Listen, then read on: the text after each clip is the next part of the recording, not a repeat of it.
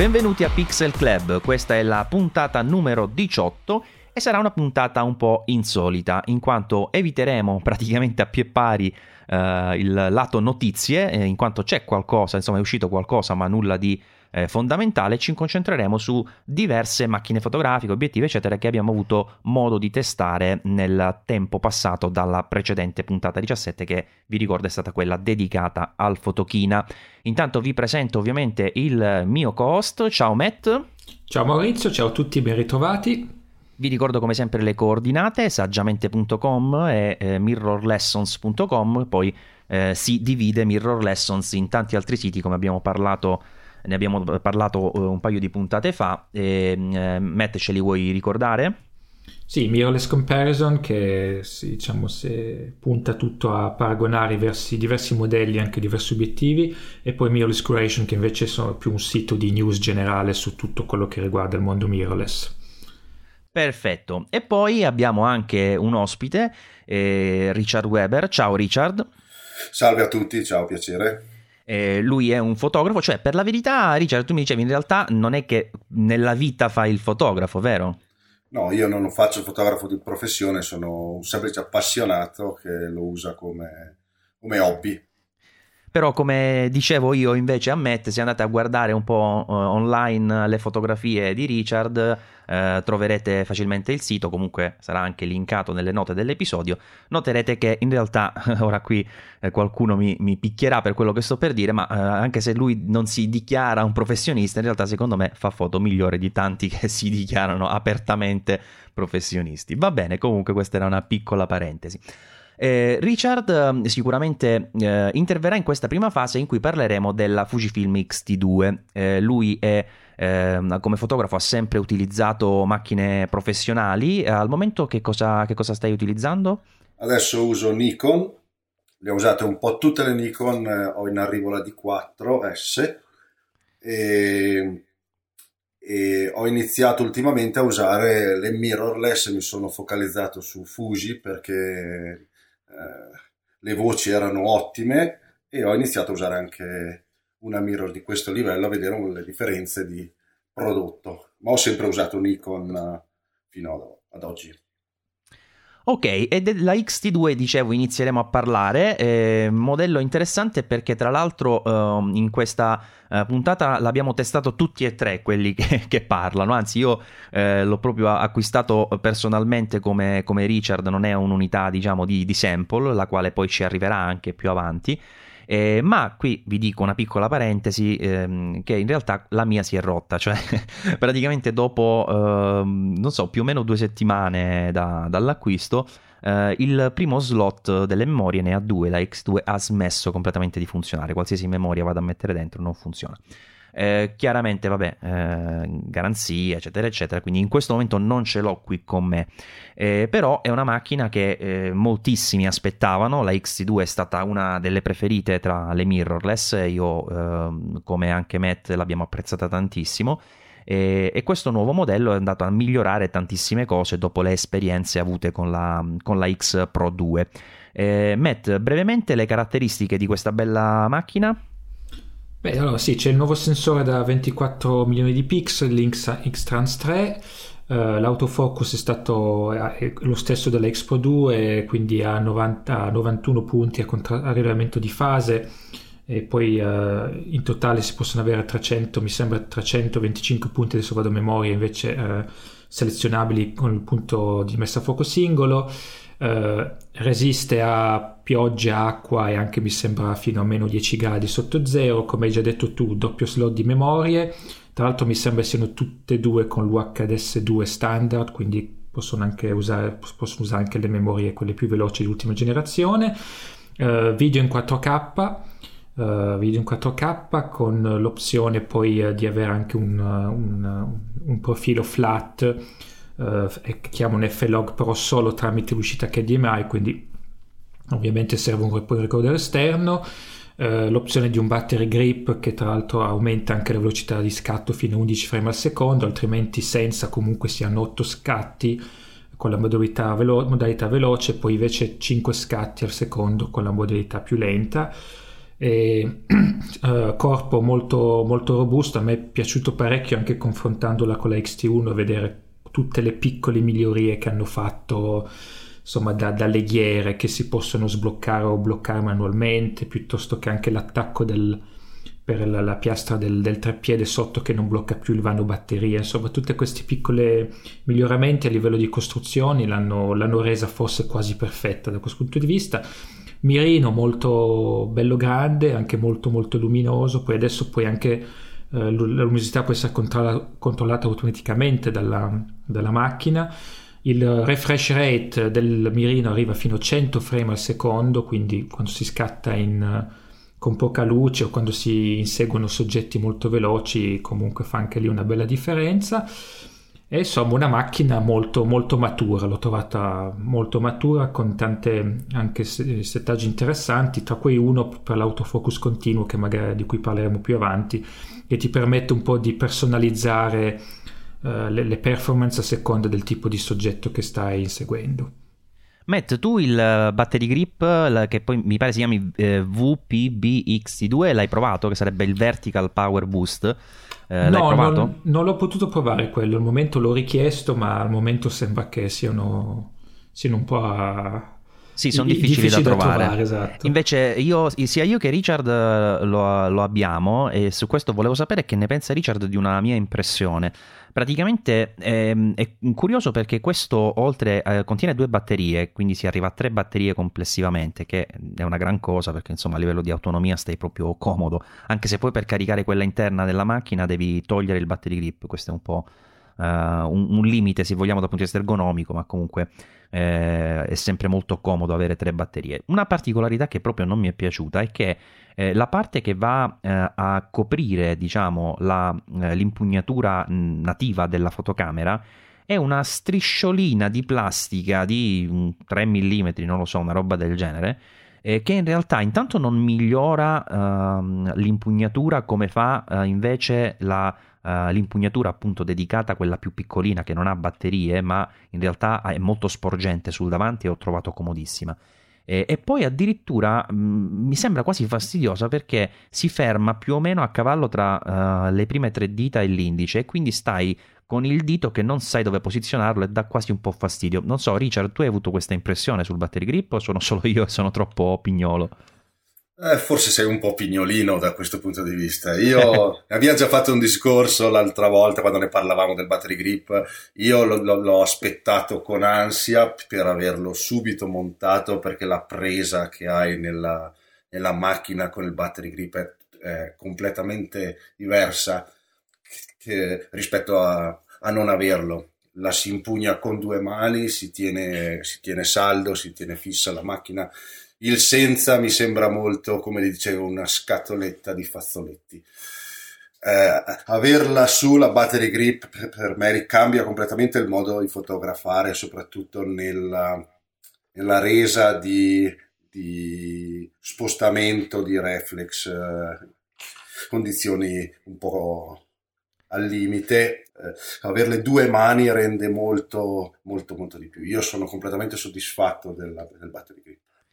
Meglio, mi fa piacere, sono stato solo io forse un po' poi pignolo. È una cosa che va a gusti, sai, una cosa che va a gusti, quindi adesso io lo so il discorso che fai sulla linguetta e lì si passa, io non lo vedo così un limite, anzi mi sono abituato subito e non la stacco più, penso, se non nelle situazioni in cui la macchina la devo usare in situazioni che non mi vedano. Sì, per essere un po' più discreti, diciamo, sicuramente esatto. Aiuta a non avere il battery grip. Vabbè, poi tu, diciamo che essendo abituato a reflex proprio a quelle grandi, ecco, le professionali sì. Grandi, come dicevi prima, di 3S, di 4S. Bravo. Sì, è un altro mondo, cioè allora lì si impugna proprio veramente bene, ma anche con la X2, con il battery grip si impugna veramente bene, sono rimasto molto contento. Poi una cosa bella di questo battery grip, Matt, è che comunque hanno riproposto anche il comodissimo joystick per il punto di messa a fuoco anche qui, quindi quando scatti in verticale comunque questo joystick che abbiamo apprezzato con la X Pro 2 ce lo troviamo lo stesso. Sì, infatti adesso insomma X Pro 2 e XT2 ce l'hanno entrambi, e è una cosa un po' nuova nel mondo mirrorless il joystick per la messa a fuoco, mentre in realtà non è, cioè se parliamo di fotocamere digitali in maniera generale non è una cosa nuova, però per le mirrorless ultimamente alcuni brand hanno cominciato a metterlo e in effetti insomma fa una differenza, più che altro anche perché puoi tenere il classico diciamo pad con i 4 controlli per altre funzioni, come ad esempio profili, colore, piuttosto che altre cose, quindi in effetti è un bel passo avanti. E tra l'altro il battery grip può essere usato anche come caricatore, se non sbaglio, ho letto questa cosa. Sì. Non so poi quanto sia efficace, ma era una cosa che ho trovato curiosa. Sì. Ci sono altre allora io faccio sempre la parte del pignolo, no? Un'altra cosa del battery grip che non mi è piaciuta, però penso che qui forse non si potesse fare diversamente, è che limita la possibilità di articolazione dello schermo, che già non sono tantissime, anche se poi parleremo di quella particolarità dell'apertura laterale, ma se tu provi ad inclinarlo verso il basso e già non scende tanto, con il battery grip diventa ancora minore la possibilità di escursione. Quindi tipo mi capita di fare foto di prodotto spesso dall'alto sulla scrivania e con questa macchina praticamente devo salire su una sedia, mentre invece con uno schermo diciamo liberamente articolato si fa molto, molto prima. E a proposito di schermo liberamente articolato, hanno introdotto questa possibilità che oltre a inclinarlo in alto e in basso, adesso si può anche aprire lo schermo di lato e portarlo di 45 gradi verso non so come dirlo, verso l'esterno, verso la destra, insomma. E vi è capitato di trovarlo pratico? Non so, chiedo prima a Richard e poi a Matt.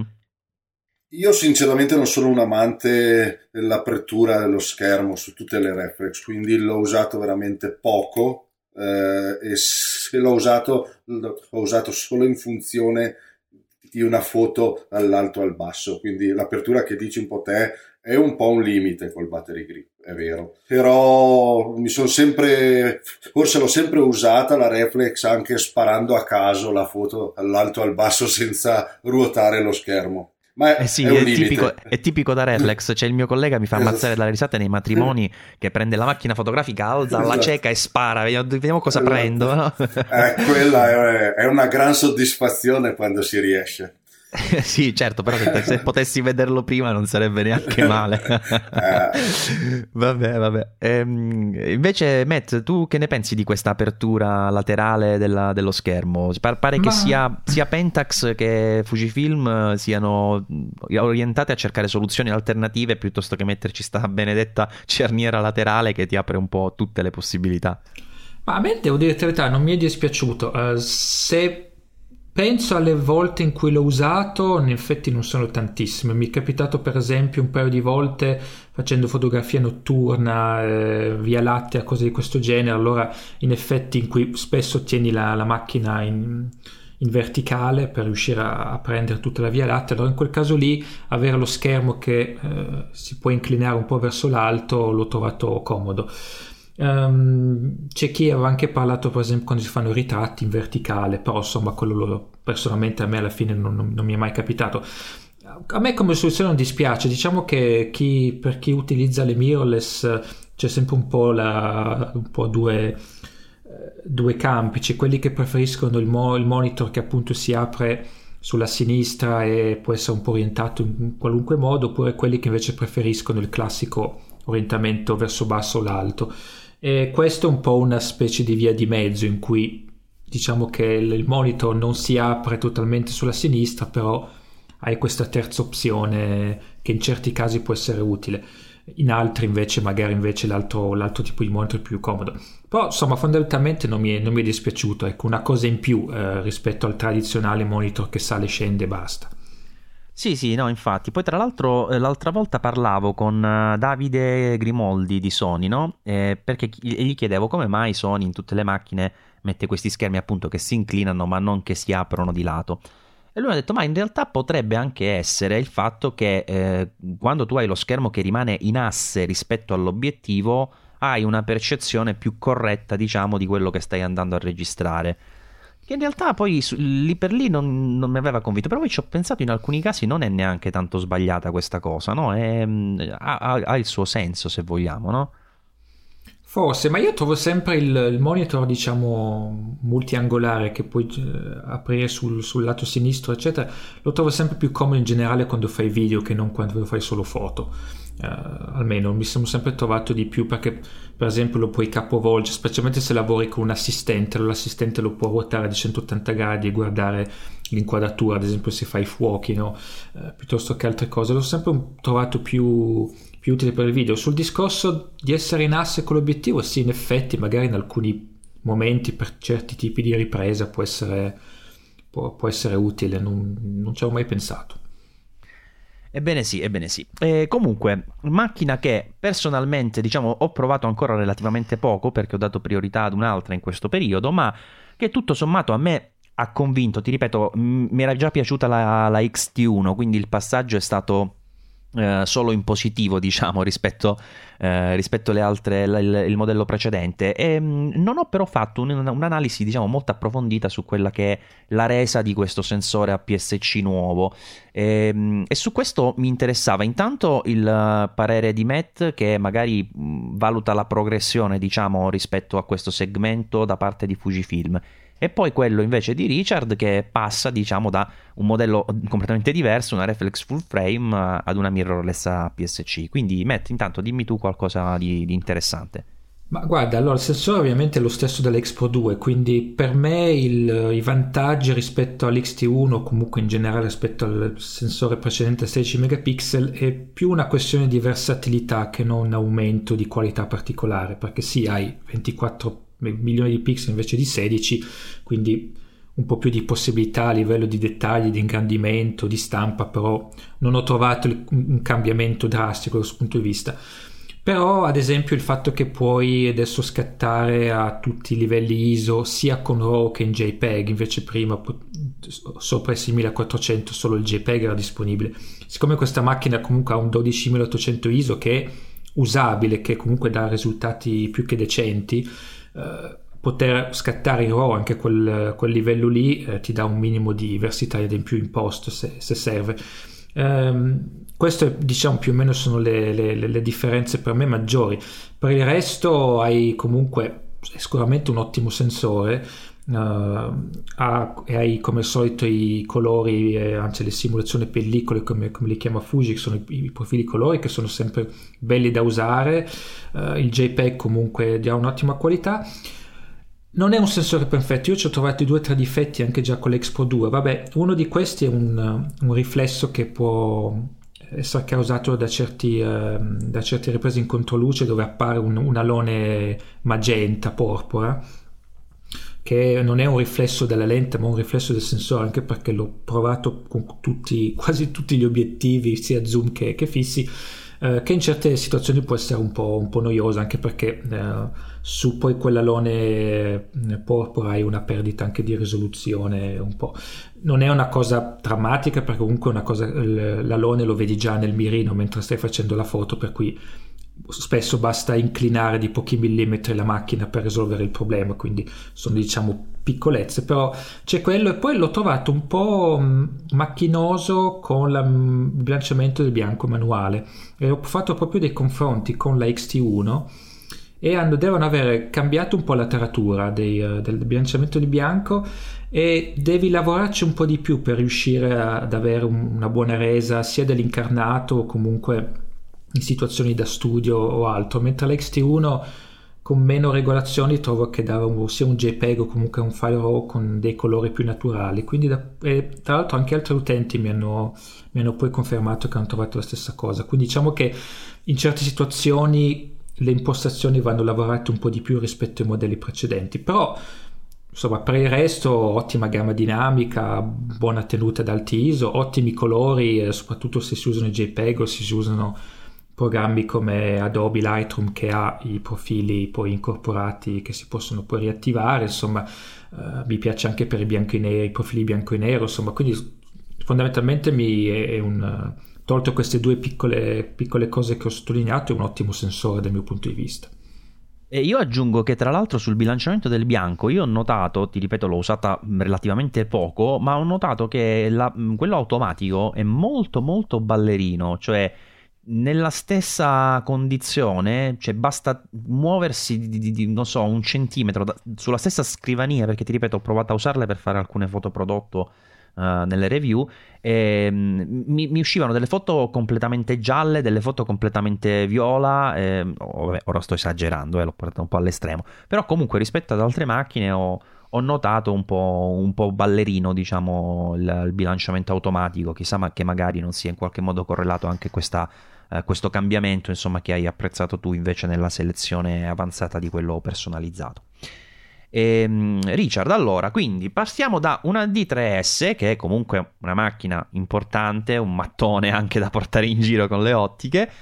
Sicuramente ti sarai trovato più leggero, più comodo a viaggiare con una XT2. Sì, completamente un'altra macchina anche in utilizzo, e a portarla in mano è tutta un'altra ottica. L'ho in mano anche in questo momento e me la tengo in mano col battery grip, che è troppo bello da tenere.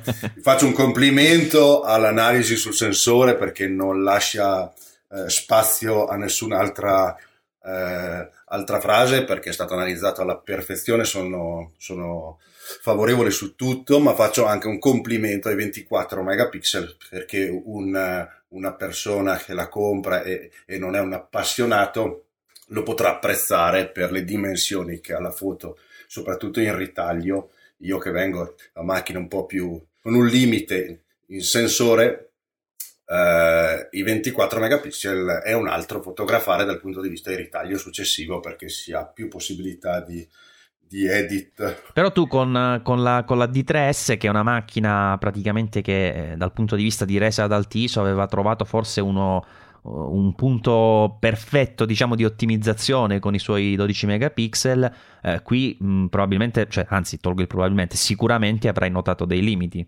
Gli ISO sono un gran limite su queste macchine rispetto alle professional. Io con la Nikon vado una bomba con gli ISO, cioè sparo quello che voglio e regolazioni minime.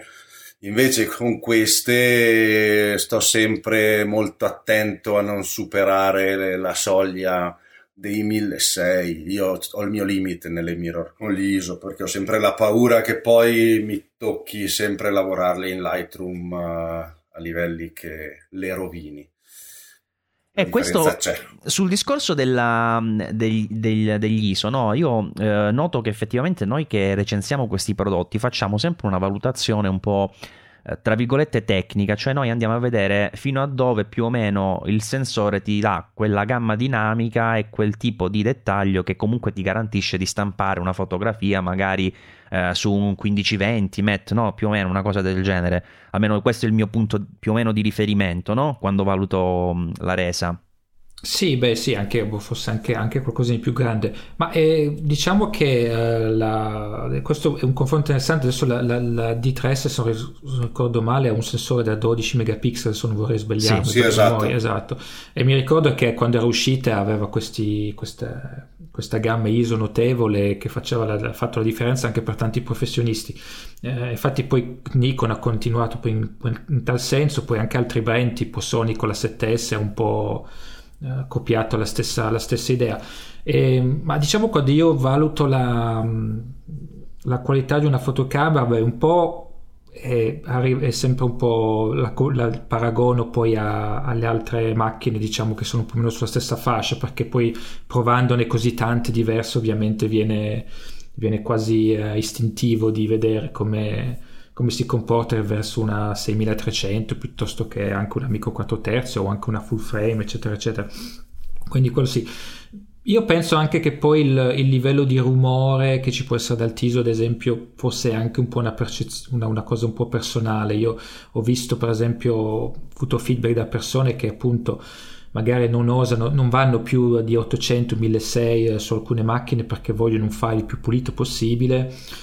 Io sono uno che per me non è un problema, anche Samira 6004, ad avere del rumore, finché non perdo del dettaglio. Il rumore non mi dà troppo fastidio, con Lightroom si riesce un po' comunque a dargli quell'effetto grana che forse in alcuni casi trovo anche gradevole, però questo ovviamente è un mio punto di vista. È chiaro che se vuoi un file veramente pulito, più di tanto non ti puoi alzare.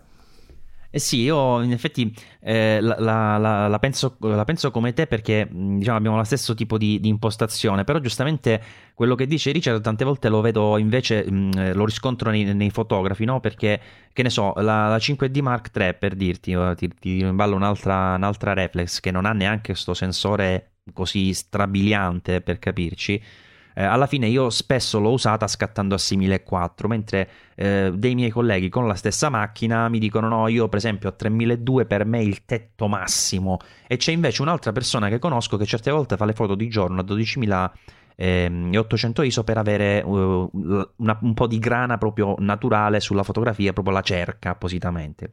Quindi ecco, comunque sto facendo questo esempio per dire che c'è una varietà di percezione, come giustamente hai sottolineato tu, Matt, che varia tantissimo. E quella di Richard è quella di chi parte ovviamente da una reflex che è su un altro piano, non solo perché è reflex, ma perché comunque è una professionale top, diciamo, che era la top di Nikon fino a qualche anno fa. Tra l'altro dice Richard ha preso adesso la D4S che gli deve arrivare, quindi rimane su quel livello altissimo.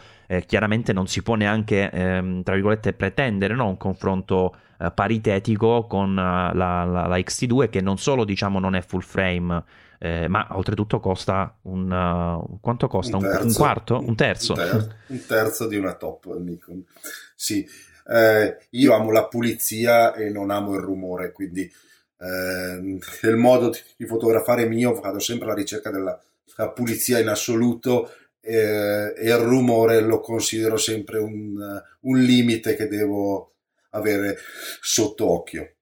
Ma li faccio un'analisi su questa macchina, che è molto bello il fatto delle ghiere, che su molte altre macchine non si vede, ma la possibilità di regolare a mano le impostazioni con le ghiere, secondo me è la forza di questa mirror per le persone che amano la fotografia e non usano l'automatico come regola, perché il bello non è usare l'automatico, ma impostare a mano ogni opzione possibile.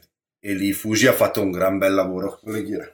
Sì, infatti loro penso che gran parte, Richard, del loro successo ritrovato è stata proprio questa impostazione molto manuale, molto retro, diciamo, alla fotografia, che sta riscontrando diciamo un grande successo, e molte persone insomma l'hanno apprezzata tantissimo come te, ma penso anche io e Matt siamo sulla stessa linea, no Matt?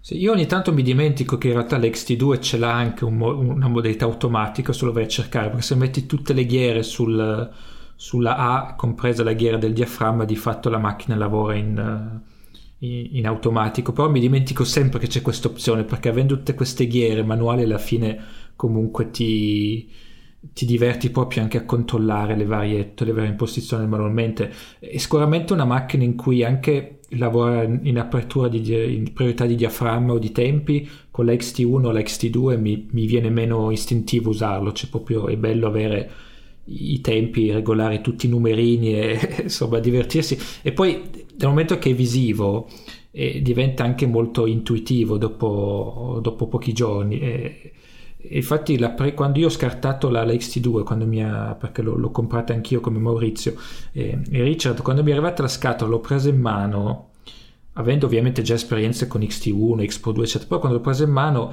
era subito nella mia testa, ok, tac, così, ok, siamo pronti. C'è una macchina che gli metti la batteria, la scheda e sei già pronto a usarla. Voglio dire, sì, ok, devi impostare la data e l'ora perché è la prima volta che l'accendi, però poi di fatto è pronta.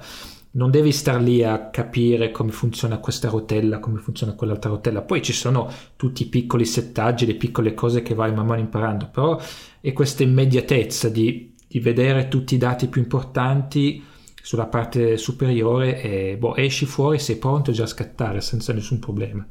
Visto che in questa puntata mi sono automaticamente ritagliato il ruolo dello stronzo, allora aggiungo anche invece una cosa negativa, secondo me, che ho notato di recente. Devo dire, finora non l'avevo mai notato, perché la XT1 io l'ho usata come macchina tra virgolette da passeggio, che poverina è anche una cosa negativa, se vogliamo, rispetto alle potenzialità che aveva quel corpo. Ma avendo, diciamo, la 5D Mark III, per istinto, siccome comunque l'approccio reflex a me continua a piacere tantissimo, come ho capito piace tantissimo anche a Richard, Allora tendevo, diciamo, per cose di un certo tipo, per lavoro, a prendere la 5D Mark III. Con la X-T2 invece, avendo proprio adesso venduto la 5D Mark III, ho provato ad adoperarla anche in una piccolissima sessione di scatto, e invece ho notato una cosa che non mi è piaciuta di questo discorso delle ghiere, ovvero che in velocità molto spesso io cambio i parametri mentre ho l'occhio sul mirino.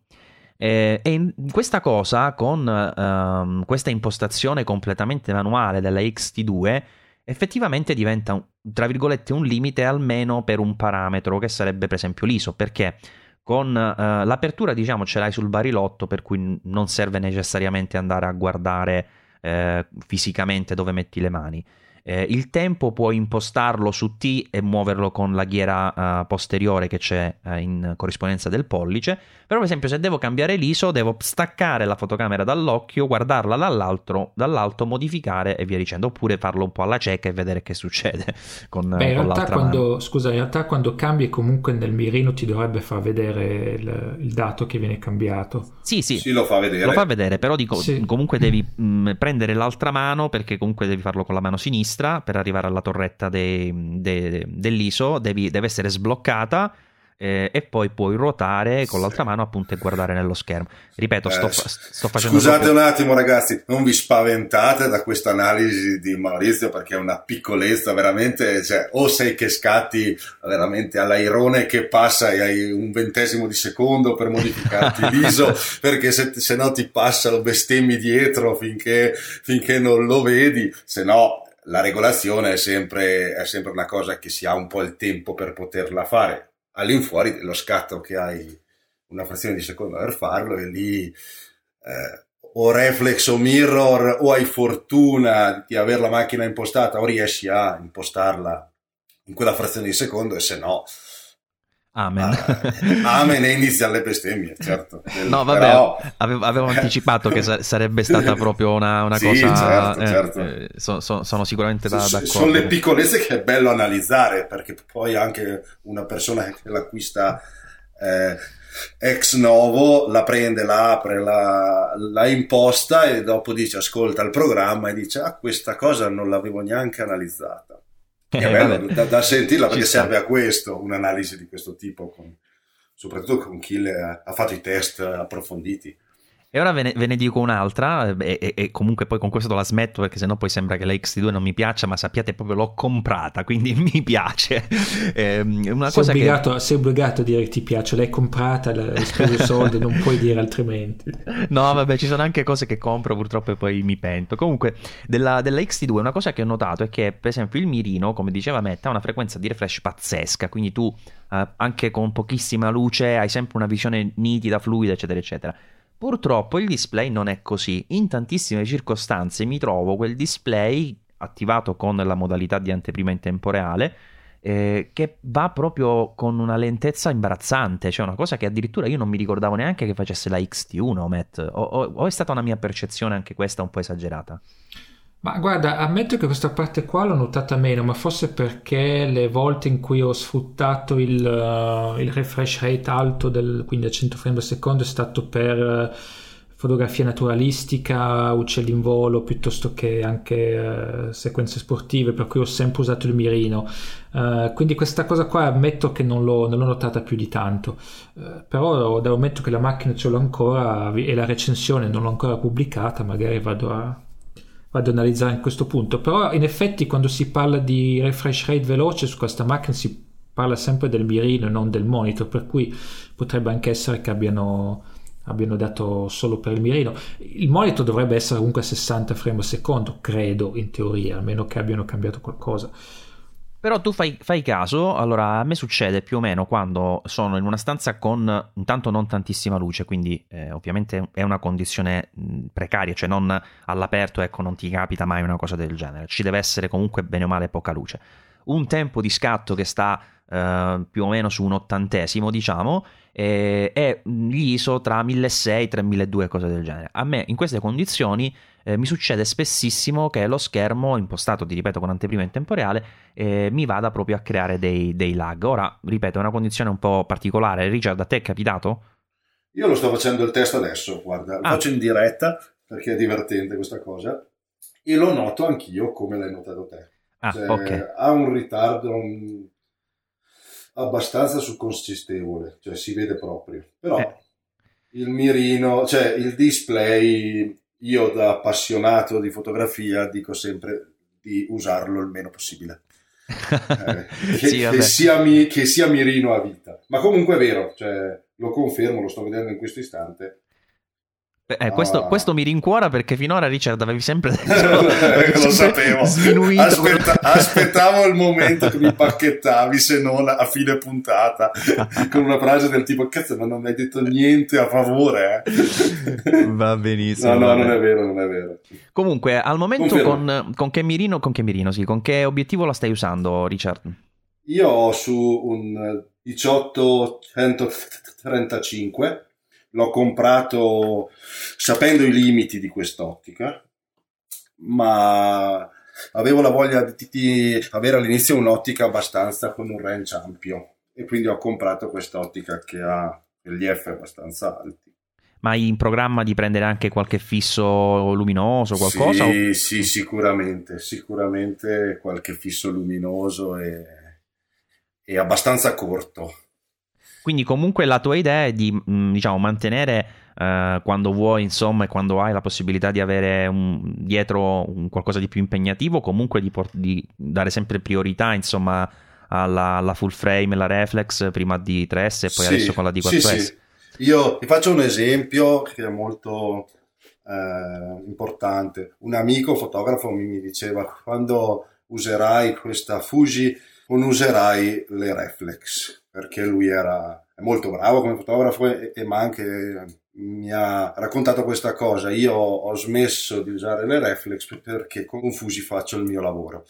Io non sono d'accordo, io i limiti nella mirror li vedo e continuo a usare le reflex perché hanno un altro sistema di fotografia. Senti, a livello di messa a fuoco anche hai notato un po' di limiti? A livello di messa a fuoco no, mi piace la messa a fuoco che c'è. Ok. Cioè, sono soddisfatto. E questo è, diciamo, fino a qualche anno fa, era quasi impossibile sentire un fotografo che viene da reflex professionali per giunta dire una cosa del genere su Fuji, eh?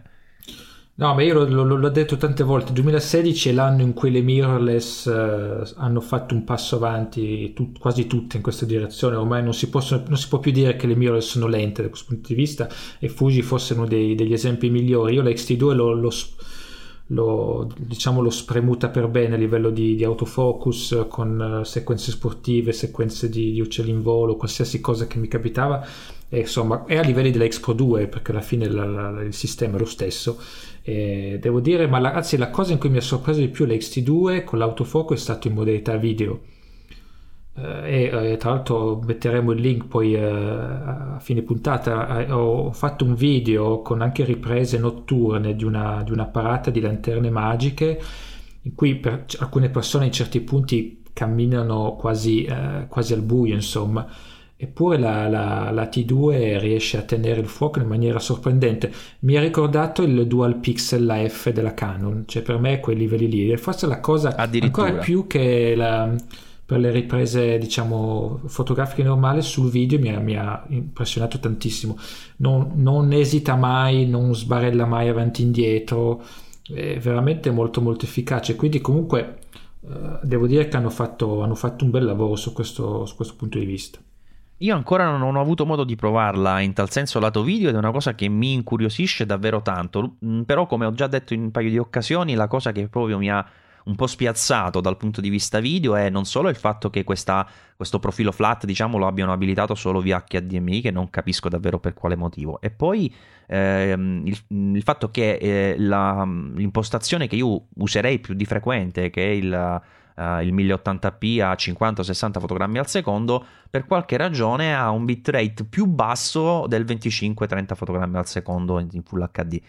E questa cosa, diciamo, non l'ho digerita tanto, e quindi non ho poi dato tanta priorità, diciamo, ad analizzare la resa. Però sicuramente adesso mi vado a guardare anche questi filmati che metteremo nelle note dell'episodio che hai realizzato, perché sono anche curioso di vedere effettivamente come rende rispetto al Dual Pixel CMOS AF, che finora, da quello che ho visto io, era senza dubbio il re delle messe a fuoco automatiche in live view. Va bene, Richard, allora, se non so, ci vuoi dire qualche altra cosa su questa macchina, così a pelle, qualche cosa che non siamo riusciti a tirarti fuori con le tenaglie? No, io alla fine sono molto felice di averla acquistata, la uso con passione, la consiglio a tutti perché è una super macchina e consiglio anche il battery grip. Sinceramente i difetti non sono importanti se li guardo la resa che poi la macchina ha nel risultato finale. Io la consiglio a tutti. Assolutamente anche noi. Ti ringrazio, Richard, per aver partecipato a questa prima parte del podcast Pixel Club in cui abbiamo parlato appunto della XT2. Passiamo adesso ad un altro paio di fotocamere molto molto interessanti ed inizierei con la Lumix G80. Che poi in realtà questa sarebbe l'erede della G7 se vogliamo, seppure è un po' innestata con alcuni principi della GX80. Diciamo che Panasonic sta cercando di mettere un po' in ordine la sua line-up da quello che sto trovando in giro come informazioni dal punto di vista della nomenclatura dei prodotti. Intanto MET GF e GM sono due linee che dovrebbero sparire, quindi in teoria rimarranno in Panasonic solo le Lumix G, GX e GH, quindi per le tre fasce diciamo principali. Mentre invece a livello di numeri dovremmo avere un numero per le professionali, due per le enthusiast come le chiamano di solito, insomma professionisti, esperti diciamo e appassionati, poi 3 numeri eccetera eccetera fino alle entry level. La G80 poi tra l'altro continua però ad avere questa cosa tra virgolette negativa che poi a noi non ci porta nessun problema, però che si chiama in modi diversi in tutto il mondo, perché da noi si chiama G80, in America si chiama G85 e leggevo addirittura Matt che in Germania si chiama G81. Sì, e poi G8 invece in Giappone. Ah, in Giappone si chiama G8? Questa sì. mi mancava. Così, tanto per alcune voci dicono che sia anche un motivo per diciamo per questi brand per contrastare il grey market che per esempio per chi ad esempio compra un prodotto in Cina o a Hong Kong perché costa meno. Sono rumors, ovviamente nessun brand ha dato una spiegazione ufficiale, però in effetti come spiegazione ci potrebbe anche stare. Diciamo che il vero problema è per noi che facciamo recensioni, perché non ci capiamo più niente fondamentalmente. Sì, infatti per esempio che si chiamasse G8 da qualche parte del mondo mi era proprio sfuggito, e poi G8 se vogliamo è forse il nome più giusto che avrebbe dovuto avere, perché a meno che poi non esca davvero una G8, ma a questo punto non penso visto che questo nome è stato usato in Giappone, questa macchina diciamo per risultare un erede diretto della G7 si sarebbe dovuta chiamare così. Però ritorna a quello che ti dicevo prima, no? Cioè 2 numeri perché sta sotto la serie diciamo proprio professionale di casa Lumix, però al tempo stesso è strano che poi si chiami G8 in Giappone, quindi a questo punto mi saltano un po' tutte le premesse insomma sul discorso dell'organicità, maggiore organicità dei nomi, ma a prescindere da come si chiama, da noi si chiama G80. Ed è una macchina che, come dicevo, prende molte cose dalla GX80, nel senso che ad esempio abbiamo anche qui la stabilizzazione a 5 assi, tra l'altro di seconda generazione, aggiornata proprio in questo modello, che non trovavamo nelle precedenti G, però la struttura è quella della serie G, scusate le ripetizioni, ma per fare tutti i riferimenti incrociati si finisce in questo modo, ma con l'aggiunta della tropicalizzazione, quindi macchina che insomma diventa fa un passo avanti diciamo sotto tutti i fronti, da tutti i punti di vista, mantiene però una struttura dei controlli tipica diciamo per questa serie, che è molto completa perché abbiamo la doppia ghiera, abbiamo tanti tasti dedicati per l'impostazione avanzata dei parametri, la ghiera per il settaggio del metodo di avanzamento, quella dei modi di scatto, insomma comunque è una macchina in cui davvero non rimane quasi nulla al di fuori diciamo delle impostazioni primarie, perché poi si possono utilizzare le scorciatoie sul pad per accedere a cose come bilanciamento del bianco, ISO e via dicendo. C'è anche uno switch fisico al pollice come similmente alla GH, alla serie GH, per impostare la messa a fuoco su manuale, continua e automatica, e quindi un corpo che onestamente è piacevole da da utilizzare. Seppure Matt, io questo mi trovo in una condizione tra virgolette strana rispetto alle macchine di Panasonic, perché esteticamente mi piace tantissimo la serie GX, è la più bella secondo me, ci sono delle macchine strepitose, sia la 8 che la 80 mi sono piaciute tantissimo. Però poi quando devo usarla, la G80 o anche la GH4, e immagino ovviamente anche la futura GH5, le trovo più comode perché hanno quell'impostazione, quell'impugnatura, quell'ergonomia insomma più sviluppata che onestamente apprezzo. Beh sì, l'impugnatura fa la differenza, forse anche in alcuni casi avere il mirino al centro in asse con l'obiettivo. La G80 non l'ho recensito io direttamente, ma ho finito proprio quei giorni fa Eder di provarla. L'ha usata anche col 100-400 e in effetti come impugnatura è un'altra cosa, soprattutto con obiettivi più grossi e pesanti, quindi in effetti ha alla fine un design un po' più simile a Reflex come già la serie GH.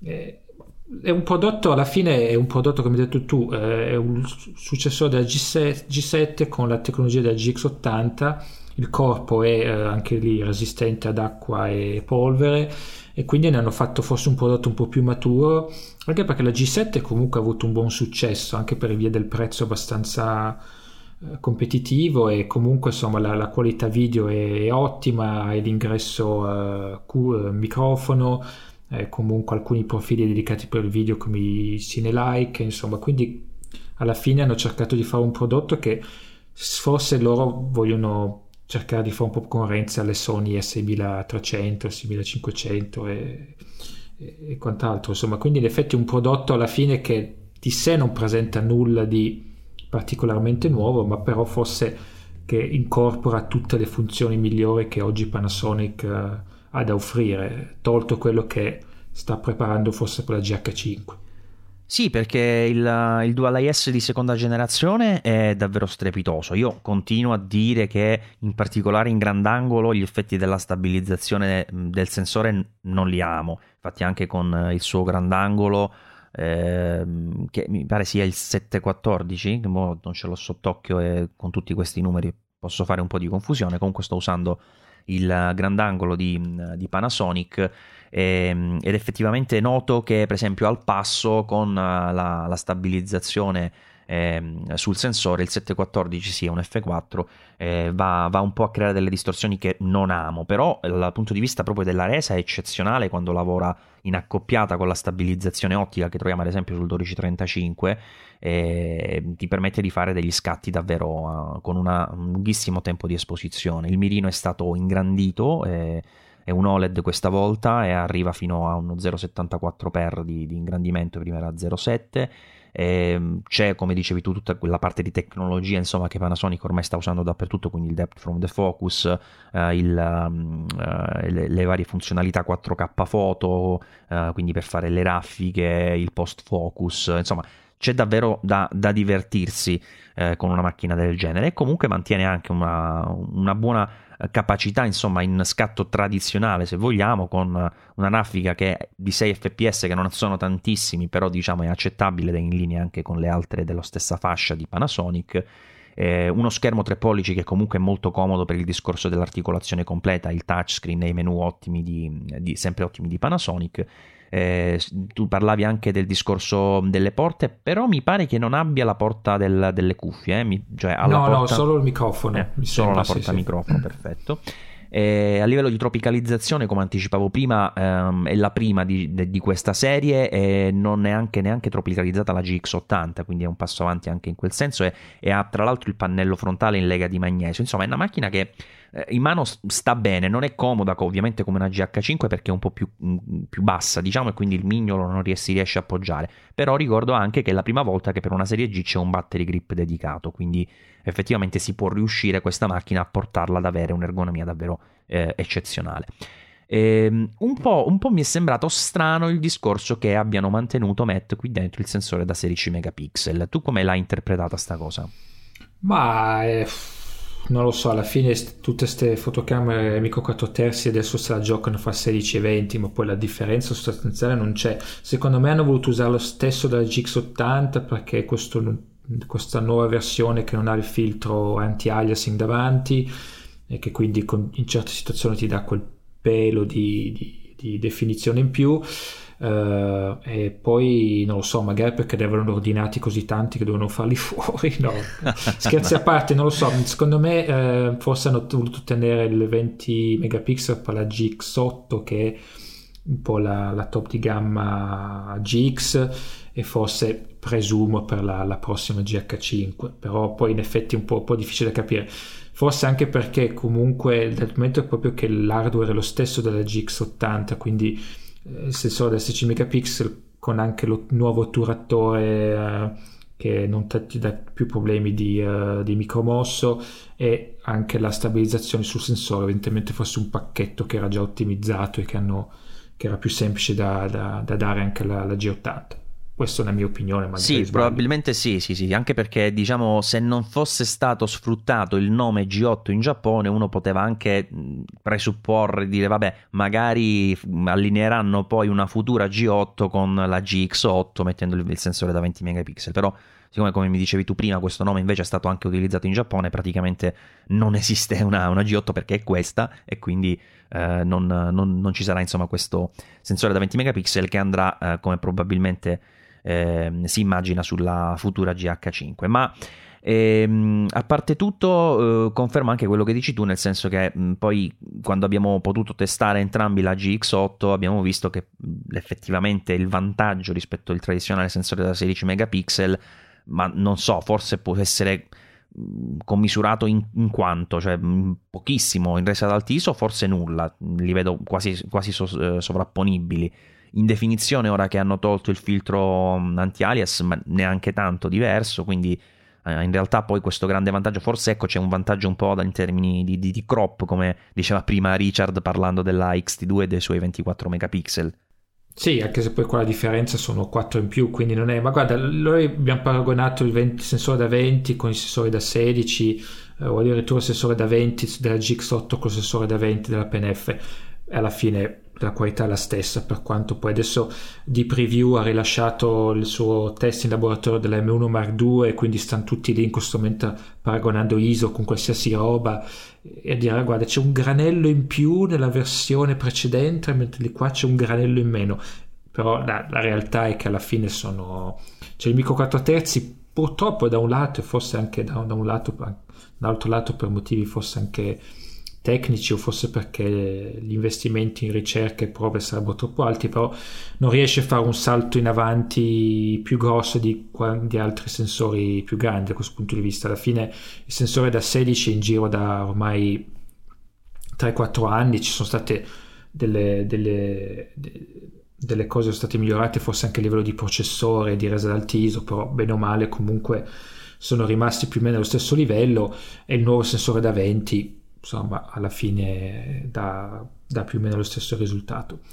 Che poi se ci fai caso, Matt, scusa se ti interrompo, no, anche nell'ambito dei sensori da un pollice noto che c'è questa staticità, diciamo, prorogata nel tempo, no? Che se tu vai a vedere anche con tutto che Sony ha introdotto in ogni generazione della RX100 dei sensori rinnovati, e anche andando a tirar fuori tecnologie molto interessanti di volta in volta, poi alla fine all'atto pratico quando guardi la foto il miglioramento sì c'è stato, per carità, però parliamo sempre di quei 20 megapixel e di quel mezzo stop ogni tanto, ma niente di più, insomma niente di trascendentale, con tutto che sono passati 4 anni abbondanti se non 5, no?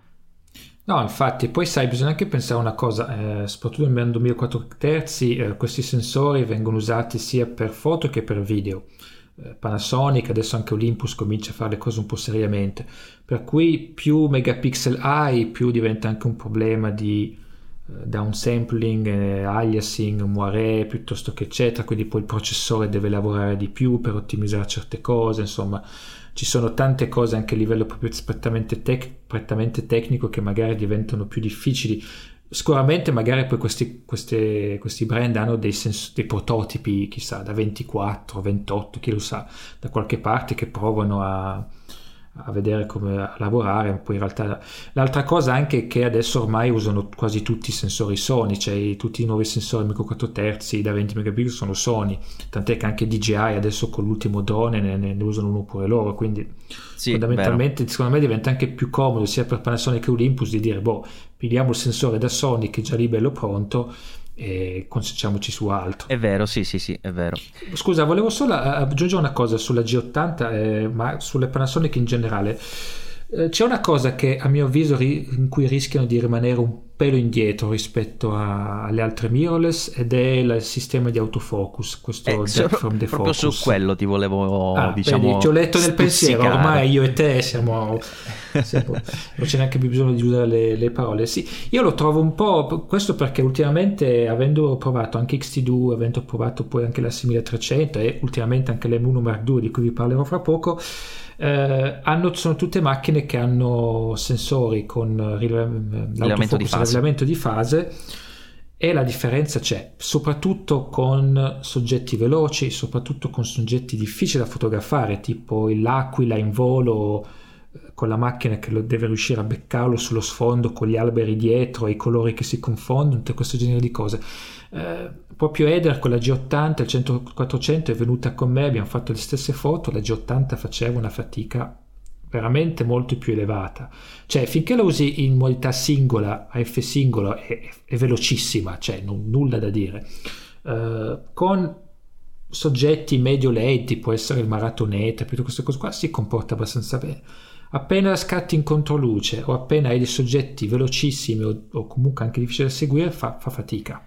Sì, e infatti mi spiazza un po' questa cosa, perché come giustamente facevi notare tu e come ti volevo anche stuzzicare io a discutere, la cosa strana, diciamo, è che Panasonic in realtà insieme ad Olympus al tempo con con la messa a fuoco per contrasto si erano dimostrati avanti anni luce rispetto ai concorrenti, diciamo. Basta vedere che solo dopo forse 4, 5, 6 anni Canon è riuscita a fare qualcosa di decente, Nikon ancora non c'è riuscita, per dire, a lavorare col contrasto con questa efficienza, e altri brand sembrava che in realtà facessero tanta difficoltà al punto da essere quasi obbligati a utilizzare la messa a fuoco anche di fase con i pixel sul sensore. Invece oggi quella che sembrava una scelta, insomma, giustificata dai risultati di Panasonic inizia un po' a stare stretta, perché tutti gli altri brand, vedi giustamente Fujifilm come è andata avanti partendo da delle macchine che in AF erano davvero pessime, non si poteva dire diversamente. Ma anche Sony sta facendo della roba incredibile dopo l'Alpha 6003, sono arrivati a livelli pazzeschi dopo l'Alpha 6000 che già era buona, la 6003 incredibile, 6005, insomma stanno arrivando alle stelle in termini di resa, di messa a fuoco. Non lo so se questa messa a fuoco con contrasto di Panasonic, sempre con i suoi 49 punti e con l'introduzione del DFD, che sulla carta è un'ottima cosa, questo depth from the focus, però poi alla fine nel quotidiano si comporta egregiamente, ma se lo metti un po' alle strette, come giustamente sottolineavi, non regge il confronto con un sistema ibrido molto avanzato, no? No, infatti secondo me è il punto in cui rischiano di rimanere un po' indietro rispetto alla concorrenza, anche perché gli altri brand si stanno un po' tutti concentrando su quel target di utente che appunto ama la fotografia fauna e naturalistica, piuttosto che magari ama fare degli scatti anche sportivi, che ne so, il figlio che gioca a calcetto, piuttosto che queste cose qua, quindi magari senza pretese da fotografo dei giochi olimpici. Però trovo che su questo la Panasonic sta rimanendo indietro, e ovviamente hanno puntato tanto su questa tecnologia e sicuramente cercano di portarla più avanti possibile. Sicuramente la nuova GH5 avrà una versione aggiornata 4.4, però rimane sempre un rilevamento contrasto, e forse quello è proprio un limite della tecnologia stessa. Diciamo che forse loro stavano facendo un errore del genere anche con la stabilizzazione sul sensore, no? Perché hanno tardato tantissimo ad inserirla e poi a decidersi ad estenderla sia in termini di funzioni, perché se non erro solo la GX80 è stata la prima a farla funzionare anche in video, no? Il Dual IS. Sì, esatto. E ora stanno un po' espandendola anche su tutte le altre linee di prodotto. ma all'inizio sembrava insomma non ci credessero tanto, e comunque hanno tardato tantissimo. Cioè Olympus è partita ovviamente già con la stabilizzazione sul sensore, però poi vedevi il lavoro di Sony e via dicendo, insomma si stavano trovando indietro, e lì hanno saputo, diciamo, rispondere, se vogliamo, ancora in tempo. Chissà che, come suggerivi tu, magari possano riuscire anche a far qualcosa, speriamo che se ne accorgano più che altro, ecco, perché effettivamente poi non è una cosa, cioè non è una messa a fuoco che tu dici non va bene, perché in realtà nel quotidiano quando la usi va egregiamente. Non so poi quanto effettivamente questo genere di macchine sia usato per quei settori che dicevi tu, tipo ecco, caccia sportiva, caccia naturalistica, come diavolo si chiama, oppure fotosportive e via dicendo. Non so, non le vedo onestamente molto adoperate in tal senso le Lumix, o sbaglio? Ma probabilmente no, a me non ne sono sicuro, ma forse no, però diciamo che da un lato contrasta un po' con le loro strategie, perché poi ti tirano fuori un 100-400 fatto con Leica, che è obiettivamente un bel obiettivo, scusate il gioco di parole, molto valido, che funziona bene anche sui corpi Olympus, per carità, però comunque, ed è ovviamente quel tipo di obiettivo stato fatto per quello, cioè è stato fatto per prendere l'aquila che sta a metri e metri di distanza, piuttosto che altre cose di questo genere. Hanno comunque anche i 3 nuovi obiettivi sempre fatti con Leica, che arriveranno poi il prossimo anno, cioè mi sembra anche lì un altro teleobiettivo 284, quindi insomma da un lato propongono dei nuovi prodotti che si orientano un po' in questa direzione, e questa è una direzione che stanno prendendo quasi tutti i brand. Dall'altro però rischiano di avere un autofocus che in certi casi non reggerà, perché poi non è che puoi portarti un corpo per la foto statica del cigno sul lago e poi un altro corpo per invece gli animali in movimento. Quindi non lo so, sono un po' dubbioso su questa cosa, sono curioso di vedere anche se per esempio con la GH5 tireranno fuori qualcosa di diverso oppure no, vedremo. Tra l'altro la GH5 si avvicina sempre di più, poi vi aggiorneremo appena avremo dei dettagli. Seguiteci sempre sui nostri rispettivi siti mirrorlessons.com, saggiamente.com, e ovviamente anche i nostri canali su Twitter @saggiamente e @mirrorlessons. Allora, Matt, sulla G80 un'ultima cosa che volevo dire: prezzo. Mi sembra che si inizia adesso a trovare nei negozi, perché comunque noi che l'abbiamo provata insomma un po' in anteprima, l'abbiamo avuta prima insomma che fosse disponibile, ed effettivamente non vedo ancora qual è proprio il prezzo street, diciamo. Dalle tue parti invece c'è già un prezzo d'acquisto effettivo che si può giudicare? Allora, dovrebbe essere il prezzo più o meno attorno ai 1100. 1100 con ottica? Con ottica, sì. Ok, tra l'altro l'ottica dovrebbe essere il 1260, 1260, giusto? Esatto, sì. 1260 che tra l'altro il nuovo obiettivo da kit che esatto, adesso mettono ovunque. Però questo nuovo obiettivo da kit rispetto ad altri ha un vantaggio non da poco, che è tropicalizzato. Quindi questo è un dettaglio che può essere molto interessante, perché siccome la macchina resiste, anche io per esempio l'ho usata un po' sull'Etna in una giornata di pioggia e via dicendo, alla fine ho messo su il suo obiettivo proprio perché avevo questa possibilità in più, che ovviamente era molto molto comoda.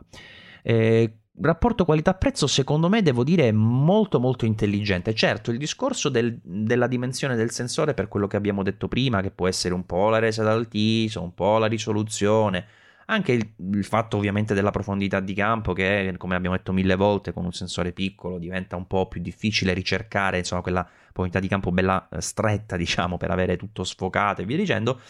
E quindi ti chiedi poi se c'è gente che spende effettivamente 1000 euro per una fotocamera che parte da un sensore che forse oggi come oggi, con le full frame che si trovano sempre più facilmente, addirittura le medio formato che iniziano ad affacciarsi anche su un mercato che non oserei dire consumer, ma insomma comunque quantomeno ci si avvicinano insomma anche alle fiere, queste cose qui. Chissà se anche il discorso proprio della scelta del sensore micro 4 terzi alla lunga può risultare un problema per sia Panasonic che Olympus. Io su questo una piccola curiosità, cioè un piccolo parere da te lo vorrei. Ma guarda, secondo me queste sono macchine, lo ripeterò quando parlo dell'M1 Mark II perché forse è l'esempio migliore che c'è oggi, però queste non sono macchine che si comprano per il sensore. Ovvio che uno si aspetta qualità accettabile in tutte queste, però ci sono altri vantaggi. Sul discorso stesso anche della profondità di campo, comunque c'è anche da dire un'altra cosa.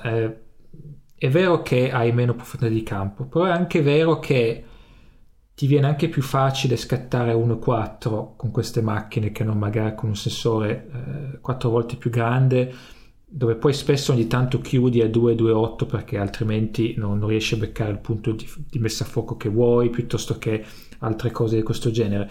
Nel senso, secondo me è anche molto, dipende anche molto da come scatti e che necessità hai. Prima Richard ci parlava della D3S che ha una range ISO pazzesco, quindi anche a 6400 ISO praticamente il rumore è minimo, quasi assente. Ovvio, con un amico 4 terzi questo non ti succede, però diventa poi anche un uso diverso, cioè se ti servono un 6400 ISO pulito vuol dire che hai necessità diverse.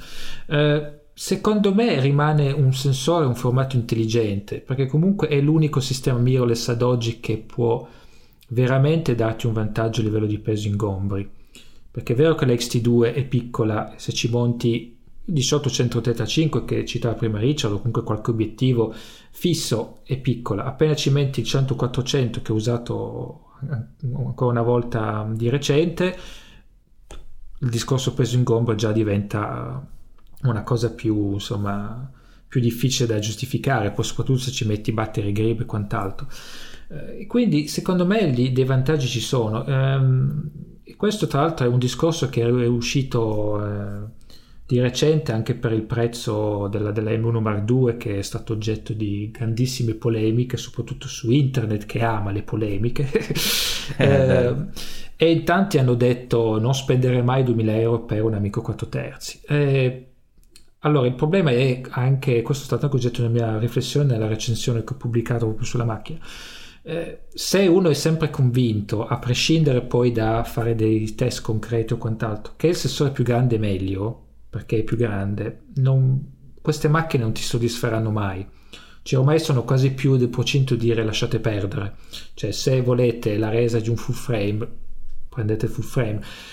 Queste macchine secondo me vanno viste come un'alternativa che danno altri vantaggi, e poi sta all'utente e eventualmente anche a chi fa recensione come noi e dare consigli adeguati per capire dove i vantaggi di un sistema possono sopperire agli altri svantaggi. Richard è un ottimo esempio secondo me, perché lui è uno di quei fotografi che tiene molto alla pulizia del file, e sono in tanti che sono così, ed è per me legittimo, cioè è un modo di fotografare, ti piace avere quel tipo di risultato, ci sta, è una cosa ottima. Con il micro 4 terzi questo ovviamente diventa un po' più difficile, perché ogni tanto hai rumore anche a ISO bassi, perché ovviamente in certe situazioni 6400 ISO può essere, non dico inutilizzabile, ma ovviamente con un po' di scusate, ho perso il filo, comunque insomma vai un po' a sacrificare dettagli ed altre cose, gamma dinamica soprattutto. Però da un altro hai tanti altri vantaggi, e secondo me anche proprio a livello di utilità. Io ho lavorato come fotografo di eventi per più di 4-5 anni.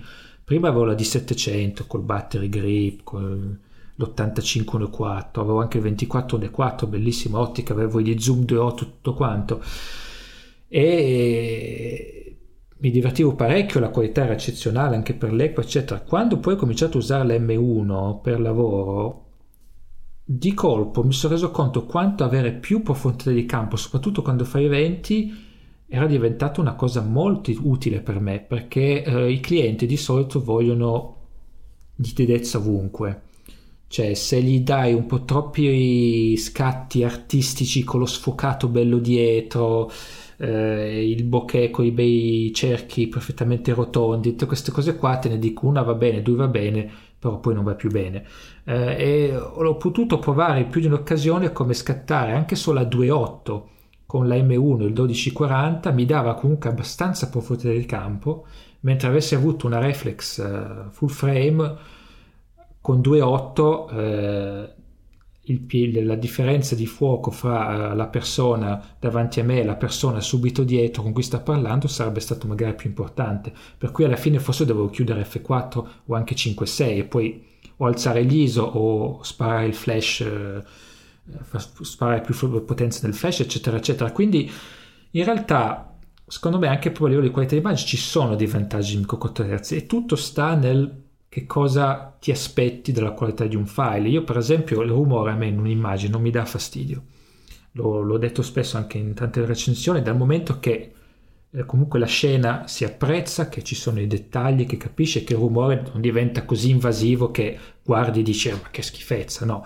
anzi in certe occasioni mi piace addirittura il rumore. Poi ci sono un sacco di software e di filtri che ti applicano il rumore in post, c'è gente a cui piace applicare il rumore in post. Tu stesso hai detto che hai col tuo amico che scatta 12800 ISO per avere il rumore in pieno giorno, quindi tutte queste cose qua sono poi in realtà discussioni anche molto interessanti.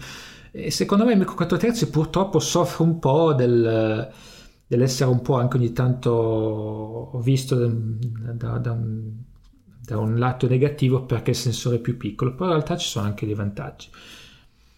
Sono un po' dilungato, ma no, ci stava, per carità. Poi sono anche d'accordo con te, l'ho detto tante volte, e ti aggiungo anche una considerazione che in realtà diciamo già traspare da quello che hai detto, ma magari lo sottolineo ancora di più, ovvero che certe volte tu puoi effettivamente con la micro 4 terzi scattare a 1.4 dove non puoi farlo proprio perché avresti troppa poca profondità di campo con una full frame, e questo ti consente d'altro canto di fare che cosa? Di abbassare gli ISO, quindi spesso magari hai quel vantaggio che puoi sfruttare effettivamente completamente la massima apertura del tuo fotogramma, sì, del tuo obiettivo, senza avere poi il rischio che la fotografia non sia effettivamente poi, non rispecchi insomma quello che ti serve, che quindi abbia i contenuti corretti. Cioè non so se mi sono spiegato un pochino. No, assolutamente, perché comunque se scatti 1.4, cioè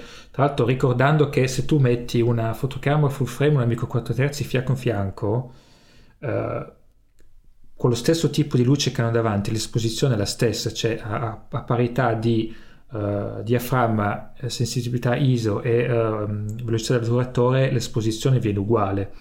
Questo tra l'altro sfatta anche i miti che il sensore micro 4 terzi in realtà non ha gli stessi valori ISO di macchine. Ovviamente uno può avere più rumore dell'altro, però l'esposizione rimane sempre quella, per cui in effetti se io posso usare 1.4 invece di 2.8, di fatto gli ISO li tengo bassi di 2 stop, eccetera eccetera. Anche il nuovo Olympus 1.2, ad esempio il 25 1.2, sicuramente un 2.2 diventa in certe situazioni molto più usabile che un 50 mm 1.2 Canon, che a livello di profondità di campo la riduce proprio al minimo, però poi in certe foto è più quello che vedi fuori fuoco che quello che vedi a fuoco, insomma. Sì, ci sta tantissimo, può piacere, può essere anche utile, molte foto sono migliori in quel modo, però è vero anche che, come sottolineavi tu, per esempio in eventi non puoi strafare certe volte, cioè puoi fare quella foto 2, 3, 4, anche 5, 6, non è quello il problema, però non puoi fare per esempio tutto un evento con un 50, 1.2, perché praticamente vedresti solo un centimetro a fuoco in ogni foto, quindi non è solo, ma sicuramente... anche la messa a fuoco rischia poi di cannare più volte, perché sì, la macchina non sempre capisce che vuoi l'occhio a fuoco ma non le sopracciglia. Sai, la macchina mette a fuoco e basta, quindi soprattutto quando vai di fretta, diciamo, non sei in studio che ti puoi mettere a ingrandire, vedere cosa hai fatto, insomma, eccetera eccetera. Senti, un'altra cosa che ti volevo dire, poi giuro che la smetto, se no andiamo troppo lunghi e ogni volta deviamo dal percorso principale. Io ho avuto questa personalissima impressione, non so se tu me la puoi confermare, che rispetto agli obiettivi da full frame, gli obiettivi micro 4 terzi, proprio perché credo siano anche più, tra virgolette, semplici da fare, per la questione anche della grandezza delle lenti e via dicendo, in realtà molto spesso quando tu li usi a massima apertura presentano meno problemi degli equivalenti per sensori più grandi. Cioè, voglio dire, per esempio, che un obiettivo, un 35 f1.4 deve essere proprio eccezionale su full frame per poterlo usare a tutta apertura e avere poche aberrazioni, eccetera. Invece noto che l'equivalente su micro 4 terzi spesso anche a piena apertura si comporta un po' meglio. È una mia impressione oppure anche tu hai avuto questo tipo di feedback? No, diciamo? no, l'ho notato anch'io parecchie volte. Sì, sì, c'è gli obiettivi 4 terzi, quelli insomma fatti bene da Olympus e Panasonic, sono proprio progettati per dare il meglio a tutta apertura. Ed ha senso perché, visto che il sensore ovviamente è più piccolo, se tu sai che puoi usare un f1.8, un f1.2, un f1.4 tutta apertura senza problemi, ripeto, tieni l'ISO più bassi piuttosto che usi tempi più alti, eccetera, eccetera. Quindi ci sono molti di questi sono progettati apposta. Cioè 1240 Olympus da 2.8 è già spettacolare, cioè chiudi a 4, 5, 6 quando non puoi fare altrimenti, però altrimenti, cioè, se no a 2.8 lavora già benissimo, quindi da questo punto di vista sì, sicuramente una caratteristica molto interessante. E allora chiudiamo definitivamente con la G80 col discorso prezzo, che onestamente, ovviamente essendo appena presentata sembra un po' alto, però secondo me, considerato tutto quello che offre, è una macchina che probabilmente è una delle migliori, se vogliamo, in rapporto qualità-prezzo, perché arriva quasi alla G80. Mi sembra che anche scusate se cambio discorso, volevo dire questa particolarità, che anche DP Review, che stavo guardando proprio mentre parlavamo, che l'ha recensita da poco, ha evidenziato proprio questo aspetto, che alla fine dei conti è una scelta, diciamo, in budget molto intelligente, perché con un prezzo che non è sicuramente bassissimo, però praticamente ti copre benissimo quasi tutte le cose principali nell'ambito foto-video.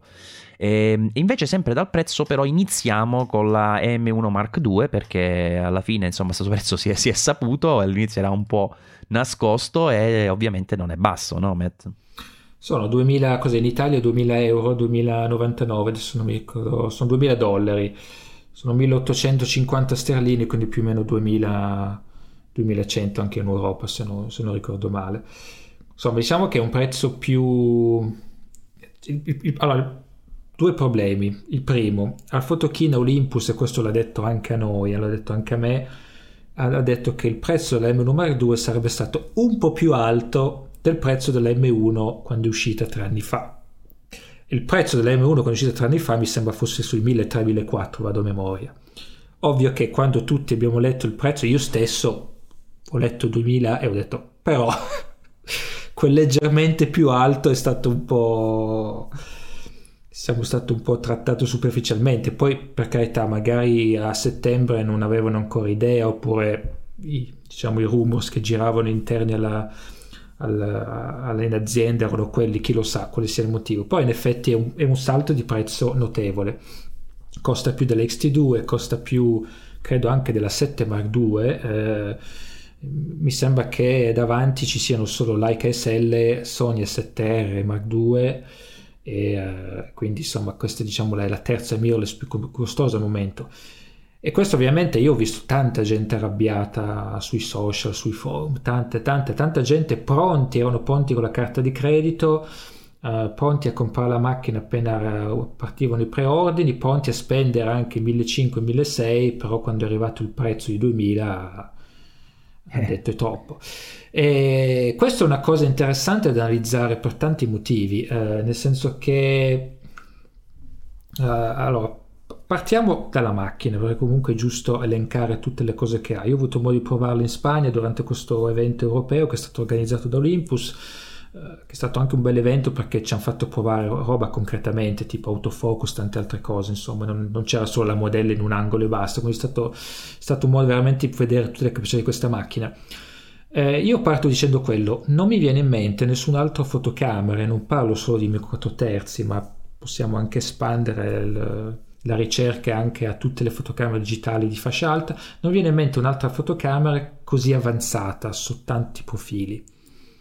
Sicuramente alcuni altri modelli si possono avvicinare per caratteristiche, però questa è una macchina che è stata veramente riprogettata completamente ed è in certi versi molto diversa dalla prima M1. L'autofocus è completamente nuovo, 121 punti a rivelamento di fase, punti a croce, tra l'altro la prima mirrorless tra l'altro mi sembra che abbia punti a croce, o perlomeno la prima che lo dice apertamente. E c'è stato un miglioramento notevole dell'autofocus, un bel salto in avanti, siamo a livello di X-T2, siamo a livello di S1300 senza nessun tipo di problemi, aggancia molto bene, tiene molto bene, la reattività è anche ottima, quindi su questo punto di vista mi ha sorpreso tanto. L'altra cosa che mi ha sorpreso in positivo è che ha delle velocità di scatto continuo pazzesche. Parliamo di 60 frame al secondo con scatto singolo con otturatore elettronico, oppure 15 con l'otturatore meccanico. Se vuoi la messa a fuoco continuo vai a 10 con l'otturatore meccanico e 18 con l'otturatore elettronico.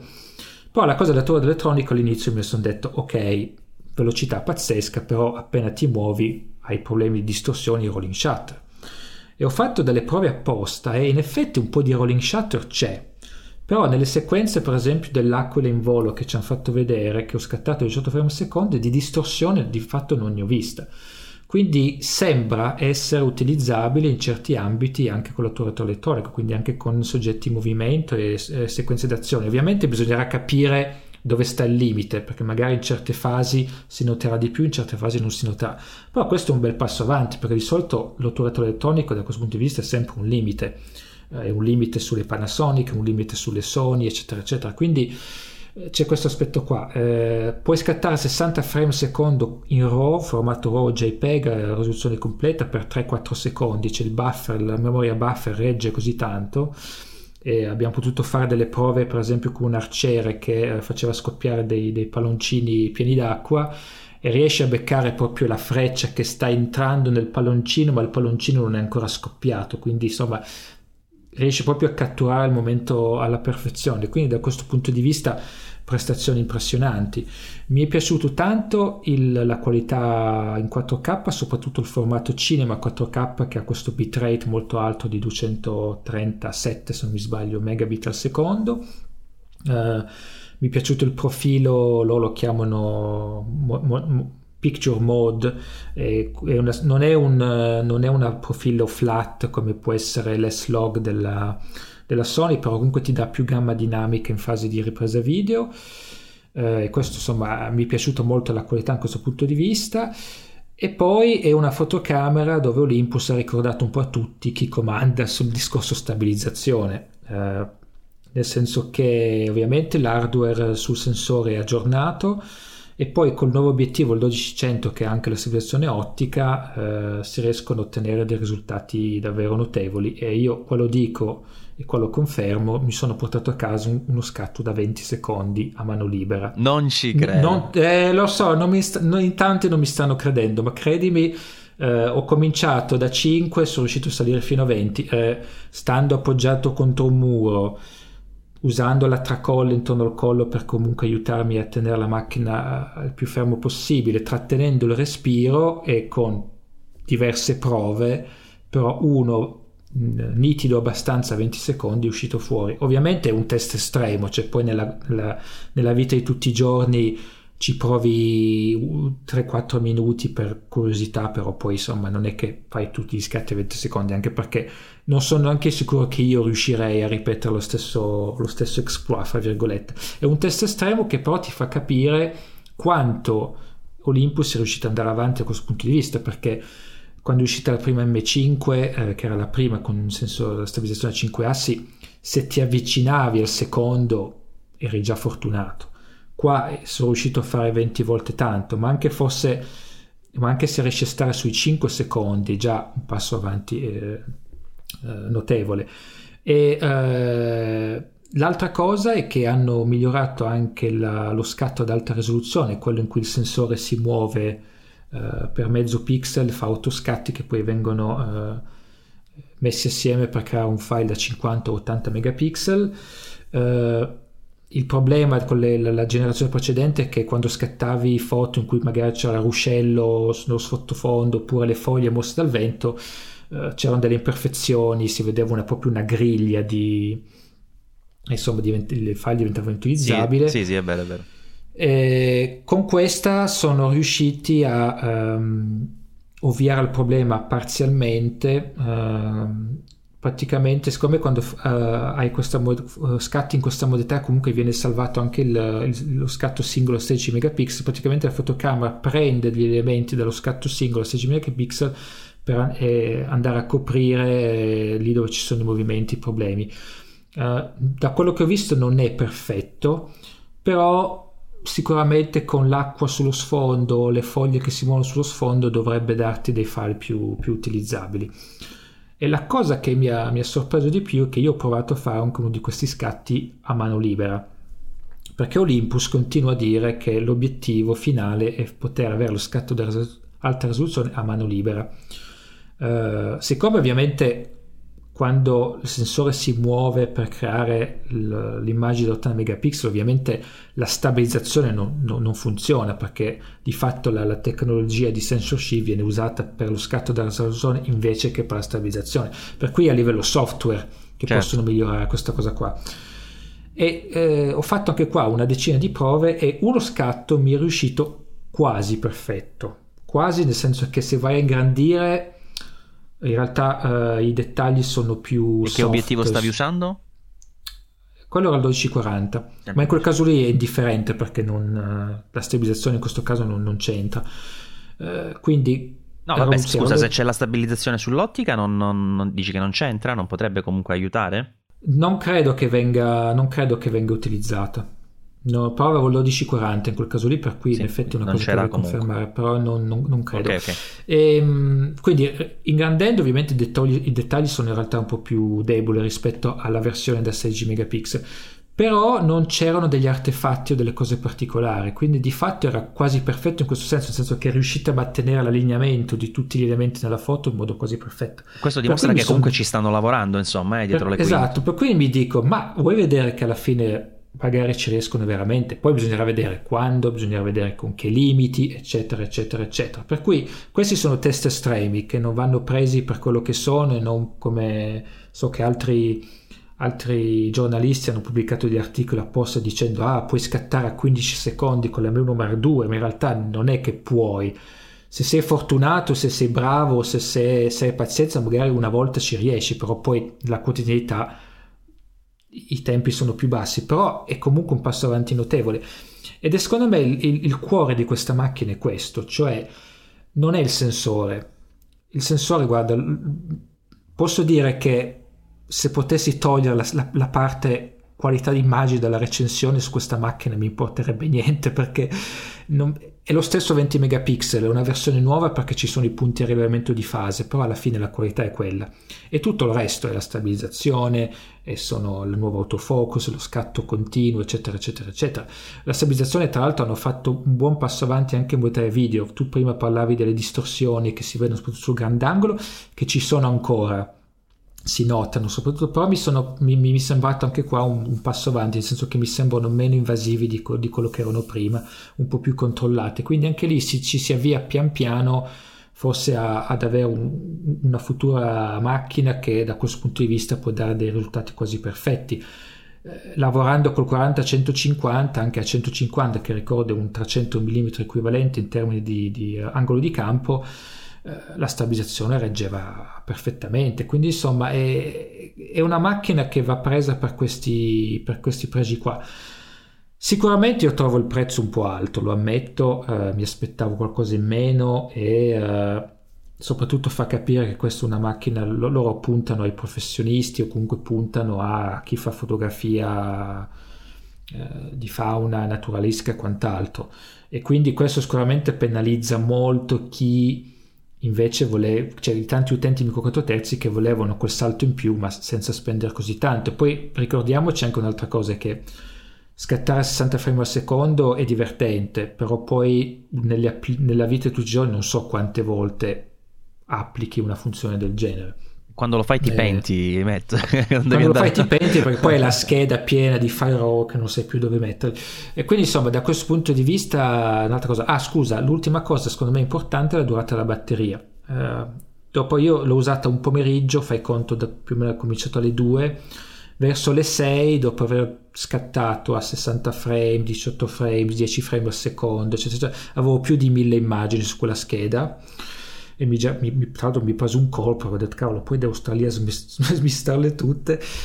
Dopo aver girato tipo 30 clip in 4K, metti 2-3 minuti cada una, la batteria comunque aveva ancora 38%, con anche messa a fuoco continua sempre attiva. Questo è un altro bel passo avanti, nel senso che vuol dire che con uso normale una batteria ti dura sicuramente un giorno, magari ti rimane anche qualcosa per il giorno dopo. Poche mirrorless possono vantare una durata del genere, quindi insomma da questo punto di vista poi c'è il doppio slot per le schede di memoria, corpo tropicalizzato su tutto. Olympus ha lasciato una OMD M1 Mark II sotto la pioggia, credo per 20 giorni di fila, per far vedere alla gente quanto resisteva. Quindi insomma, voglio dire, da questo punto di vista è una macchina molto robusta, l'impugnatura un po' più grande, più comoda, con obiettivi più pesanti tipo il 300 f4 eccetera eccetera. Quindi insomma, da un certo punto di vista le migliorie sono tutte quasi ovunque. L'unica cosa che non mi è piaciuto tanto è il nuovo menu di sistema, che alla fine non è tanto diverso da quello precedente, però hanno tolto tutti i colori che un po' aiutavano a orientarsi. Adesso è tutto monocromatico, secondo me è un peggiore di prima, però vabbè, vuol dire che sarà per la prossima volta. Però per il resto è una macchina sorprendente sotto tanti punti di vista. Io non so quante ne venderanno, per essere sincero, perché ovviamente adesso la novità e le prevendite Amazon vanno bene, ma quei dati lasciano il tempo che prova. Mi auguro di una cosa: spero che Olympus magari aggiorni un M5 Mark III con alcune funzioni della M1 Mark II. Secondo me la cosa più importante sarebbe avere autofocus con rilevamento di fase e magari video 4K, in modo comunque di avere un corpo meno costoso ma competitivo con la concorrenza. Non so più cosa dire. Senti, dimmi una cosa, ma visto che le avete avute, diciamo, contemporaneamente, hai verificato un po' anche il discorso stabilizzazione, come rende in confronto alla G80? No, la G80 non ce l'avevo con me quando sono andato lì. Poi ti dico, a questi eventi alla fine non c'è tanto tempo per fare paragoni eccetera, comunque ti portano da uno stage all'altro, poi si va alla cena e poi è questo e quell'altro, quindi in realtà il tempo comunque è poco, cioè alla fine l'ho usata un pomeriggio e una sera, quindi no, la G80 non ce l'avevo con me, anche perché Eder la stava provando, quindi però sicuramente sarà poi interessante fare questi confronti. Di sicuro con la G80 20 secondi abbiamo provato per curiosità, ma non ci andava neanche lontanamente vicino, però sicuramente sai cos'è, poi il discorso è capire fino a che punto, cioè quando tu scatti quanto ti serve, un secondo, forse 2 secondi, cioè la maggior parte dei casi non hai bisogno di più, anche perché sennò cominci a fare esposizioni lunghe e allora il cavalletto comunque è comodo per tanti altri motivi.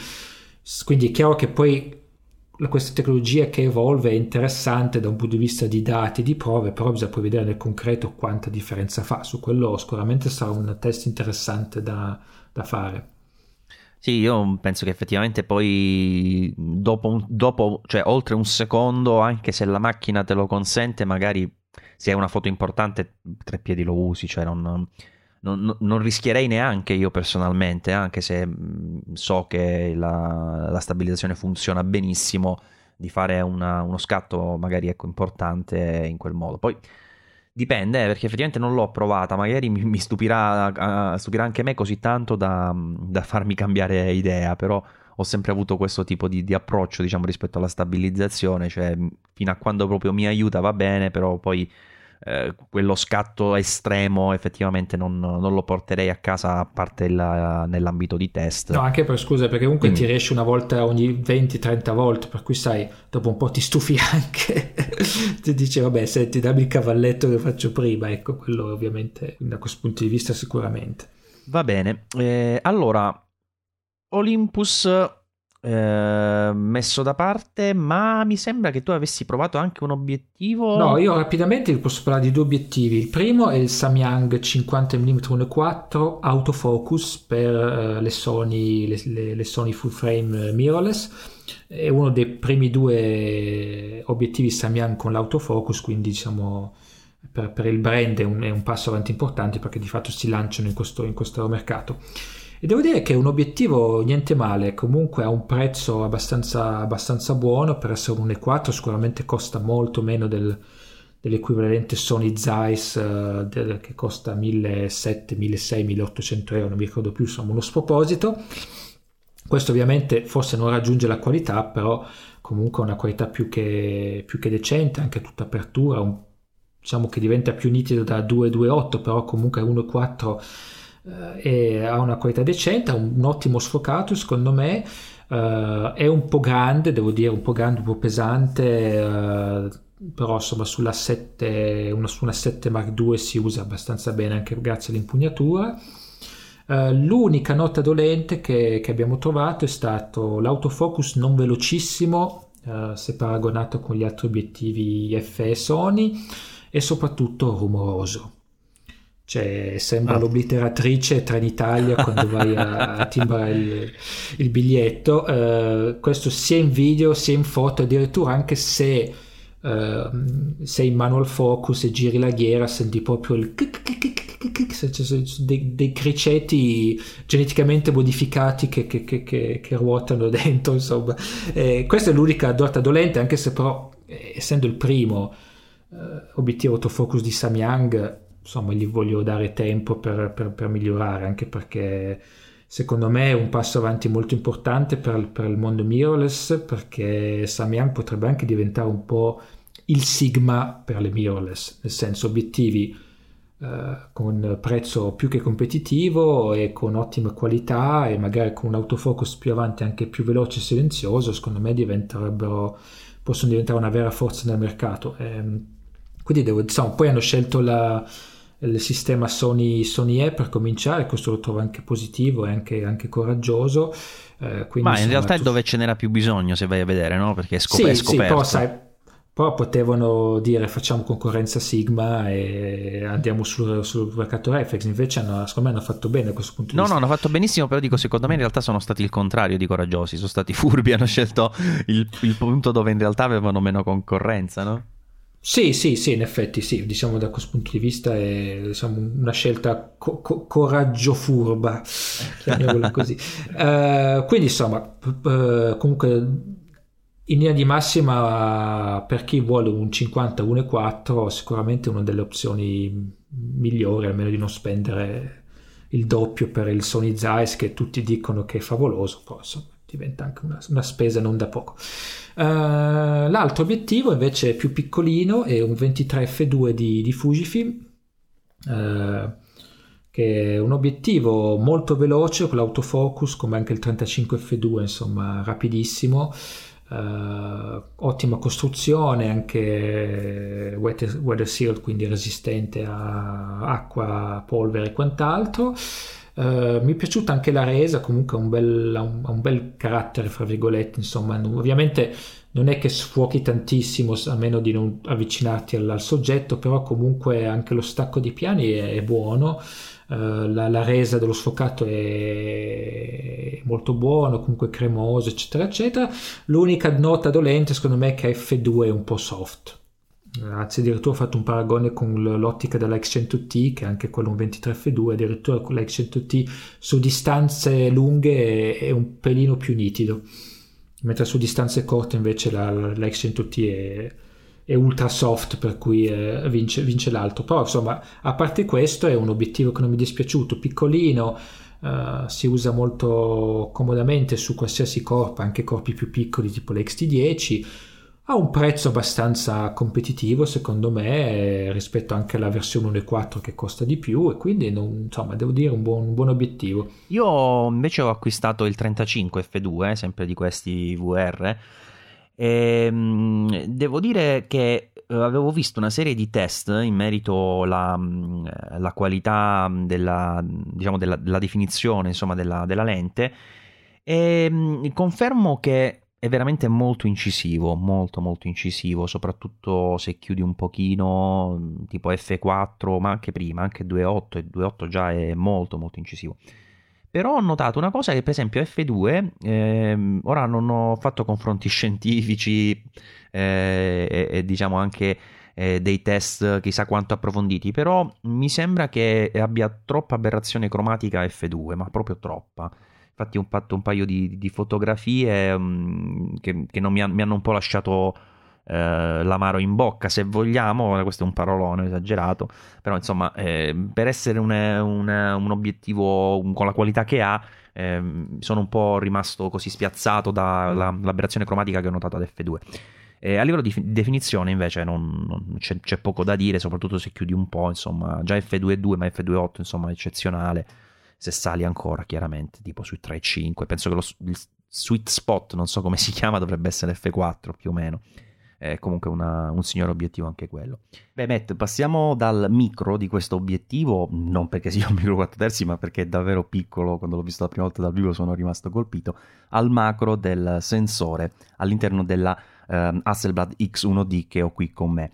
E per questo devo ringraziare davvero Francesco Mazza, persona squisita oltre che grande cultore fotografico, che è il titolare di Cinesud Megastore, un negozio, anche se davvero il nome è riduttivo, che è a pochi chilometri da casa mia e che è veramente l'Eden, il paradiso del fotografo, perché hanno davvero di tutto. Cioè tu scegli un marchio a caso, che so, Sigma, Tamron, hanno tutti praticamente gli obiettivi. Parli di Canon ed ecco tutte le fotocamere, insomma c'è davvero qualsiasi cosa tu voglia vedere, provare e toccare con mano. Dicevo poi non un negozio riduttivo, perché a parte questo è incredibile la quantità di workshop, di seminari, di eventi che organizzano. È davvero un continuo, c'è qui un via vai di fotografi a livello internazionale, di esponenti dei vari brand di Sony, Canon eccetera, che vengono per organizzare eventi con tutti i prodotti in prova. Insomma davvero ho riscoperto con loro il piacere di andare in un negozio fisico, di vedere i prodotti, piuttosto che leggere le cose che scrivono su internet persone come me e come te. E perché no, certe volte ottenere anche dei consigli, perché avendo loro sotto mano davvero l'impossibile, spesso anche in anteprima riescono ad indirizzare meglio sicuramente l'utente comune, ma anche in un confronto con chi come noi è abbastanza navigato, insomma può essere sicuramente utile. Insomma mi ha dato la possibilità di usare questa macchina un paio di giorni, e tu ho visto che hai notato che ho pubblicato una foto. Che hai pensato? Adesso stavo per chiedere, l'hai comprata, non hai resistito, hai tirato fuori la Mastercard e hai detto basta. Ce ne volevano 3 Mastercard. Tre Mastercard, anche un American Express. Sì, con un plafond anche molto elevato, perché sennò insomma non la porti a casa. Ho un po' di sana invidia in questo momento, ti sto odiando un pochino, tu sappilo, quindi non dilungarti troppo, perché no, sto scherzando. No, allora ti dico subito che in realtà sarò necessariamente breve, perché ce l'ho da ieri e la devo restituire domani, perché hanno un evento in cui dovrà essere, diciamo, presente questa macchina. Quindi visto che fino ad oggi non ci ho fatto quasi niente, l'ho soltanto vista, diciamo, dall'esterno, ho fatto qualche scatto, qualche prova proprio in casa, e solo tra qualche minuto, insomma, finiremo di registrare, io uscirò con un altro fotografo per andare a fare un paio di test in studio e un confronto con una reflex full frame, anche se avrò a disposizione la 5D Mark IV, che non è ovviamente la macchina ideale da mettere a confronto con questa, perché servirebbe una di quelle a super risoluzione, diciamo come la 5DS, per rimanere in casa Canon, oppure le varie Sony e Nikon, insomma, ad alta risoluzione. Comunque ci sono a pelle, diciamo, sono un po' di due cuori, come diceva un mio carissimo amico su questa Hasselblad X1D. Cioè devo dire che è molto comoda in mano, cioè, è grande, certamente non è piccolissima, però per essere una medio formato è impressionante, secondo me, davvero impressionante. Però per dirti l'esperienza che ho avuto io sono digiuno di Hasselblad, ecco, questa è praticamente la prima digitale Hasselblad che riesco ad usare, diciamo, e quindi sicuramente chi è più ferrato, diciamo, con i prodotti di questo brand, e magari quelli più recenti, si troverà a casa sua. Io ho notato che ci sono delle chicche, se vogliamo, tipo, che ne so, non so se ti ricordi la ghiera dei modi che si schiaccia, diciamo, e si abbassa a filo per non poterla ruotare per errore, quindi una cosa, diciamo, simile a quella del pulsante di blocco, però fatta in maniera diversa, perché è tutta la ghiera che scende e si incastra all'interno della macchina, e poi puoi invece con un'altra pressione, un push up, diciamo, portarla su. Anche gli sportellini sono atipici per come si aprono. Ogni piccolo dettaglio, persino la batteria ha una levetta, tu tiri fuori la batteria direttamente, cioè non c'è uno sportellino, direttamente tiri fuori la batteria e poi si carica lei stessa, non in un supporto, ma ha un ingresso per inserire il cavo di alimentazione. Cioè, soluzione che, tra virgolette, non mi è piaciuta, diciamo, però in effetti è molto compatta, ti permette di caricare la batteria separatamente dal corpo, quindi non come le Sony, diciamo, ed è stranissimo perché tu praticamente quello che vedi sotto della macchina è proprio la parte sotto della batteria. Non so se mi spiego, cioè non c'è lo sportellino, è proprio la batteria. Vabbè, comunque, a parte queste piccolezze, la prima cosa negativa che noti è che per accenderla ci vogliono 10 secondi pieni, cioè tra 8 e 10 secondi. Me lo ricordo. Tu ti fai un caffè e tanto la macchina si accende. È un po' come i vecchi Windows, no? Guarda, questa è la prima Hasselblad digitale che io provo, per cui non ti posso fare un confronto con altre e mi limito un po' alla mia esperienza. Ti posso dire che in tanti anni non ho mai provato una macchina fotografica con questi tempi di avvio così biblici.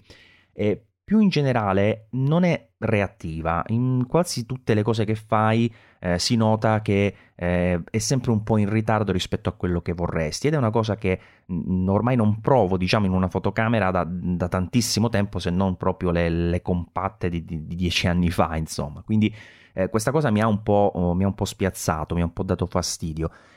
Così come anche i menu, questo misto di touch e controlli fisici che onestamente secondo me non è ben implementato, perché ti faccio un esempio, nel menu se vuoi tornare alla voce subito prima non puoi farlo con i tasti puoi andare tipo sotto e sopra nelle voci e confermarle e tornare al primo menu ma non a quello subito precedente, lo devi fare solo con uno swipe laterale, quindi con il touch sul display.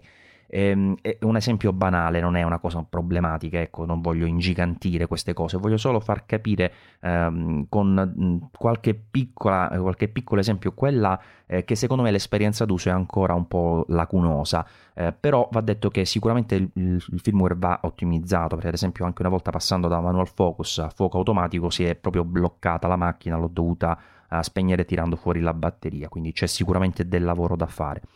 Però che ne so, va in stand by un po' troppo facilmente, vuoi riattivare lo schermo, premi sul pulsante di messa a fuoco e noti che ci mette quei 2-3 secondi in più di quanto vorresti, quindi la sensazione, diciamo, l'esperienza al momento che io ho avuto non è eccezionale da questo punto di vista, però stiamo parlando solo di, non so, chiamiamola user experience, no? Quindi solo di quello che percepisci dal corpo e non delle sue reali potenzialità, che poi sono tutt'altra cosa. Però ecco, in generale quello che io mi sono chiesto da questo primo incontro, diciamo, con la macchina fotografica è se sia stato centrato l'obiettivo, perché io ho ipotizzato vedendola che questa fosse destinata a chi vuole in un certo senso portare lo studio all'aperto. Allora dico, ha senso che sia così compatta, pur avendo quel sensore. Fa veramente paura quando guardi, togli l'obiettivo e guardi quanto è grande rispetto al corpo. Però tutte queste cose in realtà poi ti fanno perdere quello che probabilmente serve all'esterno, che in gran parte è proprio la velocità, secondo me, la risposta della macchina. Però potrebbe aver senso nel momento in cui è indirizzata, che so, a un paesaggista, quindi allora lì hai tutto il tempo per organizzarti, sederti, prenderti una giornata per fare una foto e ci sta tutto, che la macchina ci metta anche un'ora per accendersi, magari non è un grave problema. Però anche qui, messa a fuoco, cosa strana, tu sei in messa a fuoco automatica, ti viene istintivo dire posso premere su un punto, visto che c'è il touchscreen, e spostare il punto di messa a fuoco, invece no, non funziona, tutto più macchinoso. Insomma, credo che veramente non ci sia qualcosa che ancora non funziona, diciamo, nella ricetta di questa X1D. Tu che impressione ti sei fatta? Ma guardi, io l'idea mi sono fatto questa macchina è stato perché combinazione fotochina l'ho vista dopo aver provato anche la nuova Fuji GFX e secondo me è in realtà una macchina pensata sicuramente per lavorare all'aperto, sia per ritratti o comunque lavorare all'aperto, sia anche solo per, fra virgolette, non vorrei proprio dire viaggi perché non so fino a che punto, però comunque per chi magari fa paesaggistica e vuole viaggiare con un corpo che ti dà il massimo della qualità, perché credo che insomma quel sensore più o meno si possa tranquillamente pensare che sia così, però con ovviamente un corpo piccolo, perché rispetto anche alla versione Fuji e questo è molto più piccolo. Secondo me è anche un po' pensato per comunque gli utenti Hasselblad o chi già conosce il mondo Hasselblad. Questo forse è una cosa che avevo già detto nella puntata precedente, però mentre ho avuto l'impressione che Fujifilm stia progettando un sistema da portare anche nelle mani di chi non usa il medio formato, ho avuto l'impressione invece che Hasselblad forse abbia pensato una macchina che può essere l'alternativa per chi già usa il medio formato per avere qualcosa di più leggero. Poi magari mi sto sbagliando, però questa è l'idea che ho avuto io. Sì, ci sta. È una macchina un po', diciamo che forse progettato per una nicchia molto particolare. Secondo me però, per capire se quello che sto dicendo sarà poi vero o meno, bisogna capire anche poi come vorranno far evolvere il sistema, e lì però si vede già la differenza, perché Fujifilm ha un sistema in cui hanno già detto che arriveranno 6 obiettivi, corpo tropicalizzato, una cosa e l'altra, c'è una roadmap bella chiara, insomma. Sì. Ha una roadmap bella chiara. Hasselblad ovviamente ha il problema, fra virgolette, che esiste anche il sistema H con l'H6 l'H5, e quindi non è che possono di colpo portare un sistema completamente nuovo, ma è già completo, che va a finire che poi fa concorrenza con le altre, insomma. E quindi forse bisognerà capire come lo faranno evolvere, cioè si rimarrà qualcosa con qualche ottica, corpo più piccolo per chi vuole avere lo sfizio di portarsi in giro la medio formato, senza doversi portare un peli case grande come una casa. Adesso vabbè, se esagero, comunque insomma con cose ovviamente attrezzatura molto più ingombrante e anche più costosa, perché poi il sistema H è molto più costoso. Oppure se invece lo espanderanno per veramente diventare un'alternativa per chi ovviamente ha un po' di soldi, ma un'alternativa anche poi magari a certe reflex full frame, perché poi per chi fa certe cose non ti serve quella super velocità che altre macchine hanno. Sul discorso della reattività, che al momento io mi ricordo al Photokina, anche proprio per esempio quando porti il mirino all'occhio, anche la reattività del sensore occhio per passare dall'LCD al mirino, insomma aspettavi che 2-3 secondi anche. No, questo l'hanno migliorato, ci mette meno di un secondo. Ci mette meno. Secondo me miglioreranno anche il resto con aggiornamenti firmware, cioè questi sono proprio i primi esemplari. Io mi ricordo il Photokina che anche il corpo macchina era bollente, sicuramente è stato acceso tutto il giorno, quindi ci sta anche, però bisogna poi anche vedere quanto surriscalda con un uso un po' prolungato. Quindi questa è un po' l'impressione che avevo avuto. Fatto sta che lo trovo molto, il design molto bello, molto carino, molto anche riuscito. Ricordo che era comodo da impugnare, su quello sono d'accordo. E insomma, comunque parliamo di medio formato, parliamo di 50 megapixel, cioè su certe cose è molto interessante. Secondo me, per come adesso, una cosa a cui bisogna stare attenti è che le persone non devono pensare che con questa macchina, i 2 obiettivi che ha, avrai una profondità al campo maggiore, perché in realtà questi 2 obiettivi, con l'apertura massima che hanno, per full frame trovi degli obiettivi che aprono di più, quindi poi di fatto la profondità di campo riesci a ottenere la stessa cosa, se non addirittura qualcosa in più con certe ottiche Canon o Nikon o Sony. Quindi in realtà è interessante per la gamma dinamica, la qualità del sensore. Non so, io mi immagino per chi fa paesaggi ad esempio, o ritratti, magari vuol fare ritratti all'aperto, magari con meno, magari sfruttando di più luce naturale senza avere un studio e 5 assistenti dietro, allora in effetti diventa anche un prodotto interessante da utilizzare. E nel frattempo, guarda, vedo se riesco a farti sentire il rumore che fa l'obiettivo nella messa a fuoco. Guarda, aspetta. Lo senti? Sì, è un po' come il Samyang, guarda, hanno un rumore simile, sì, è un po' come il Samyang. Tra l'altro se provi a fare uno scatto, io mi ricordo che avevo un rumore di scatto abbastanza particolare. Ti faccio sentire lo scatto, aspetta.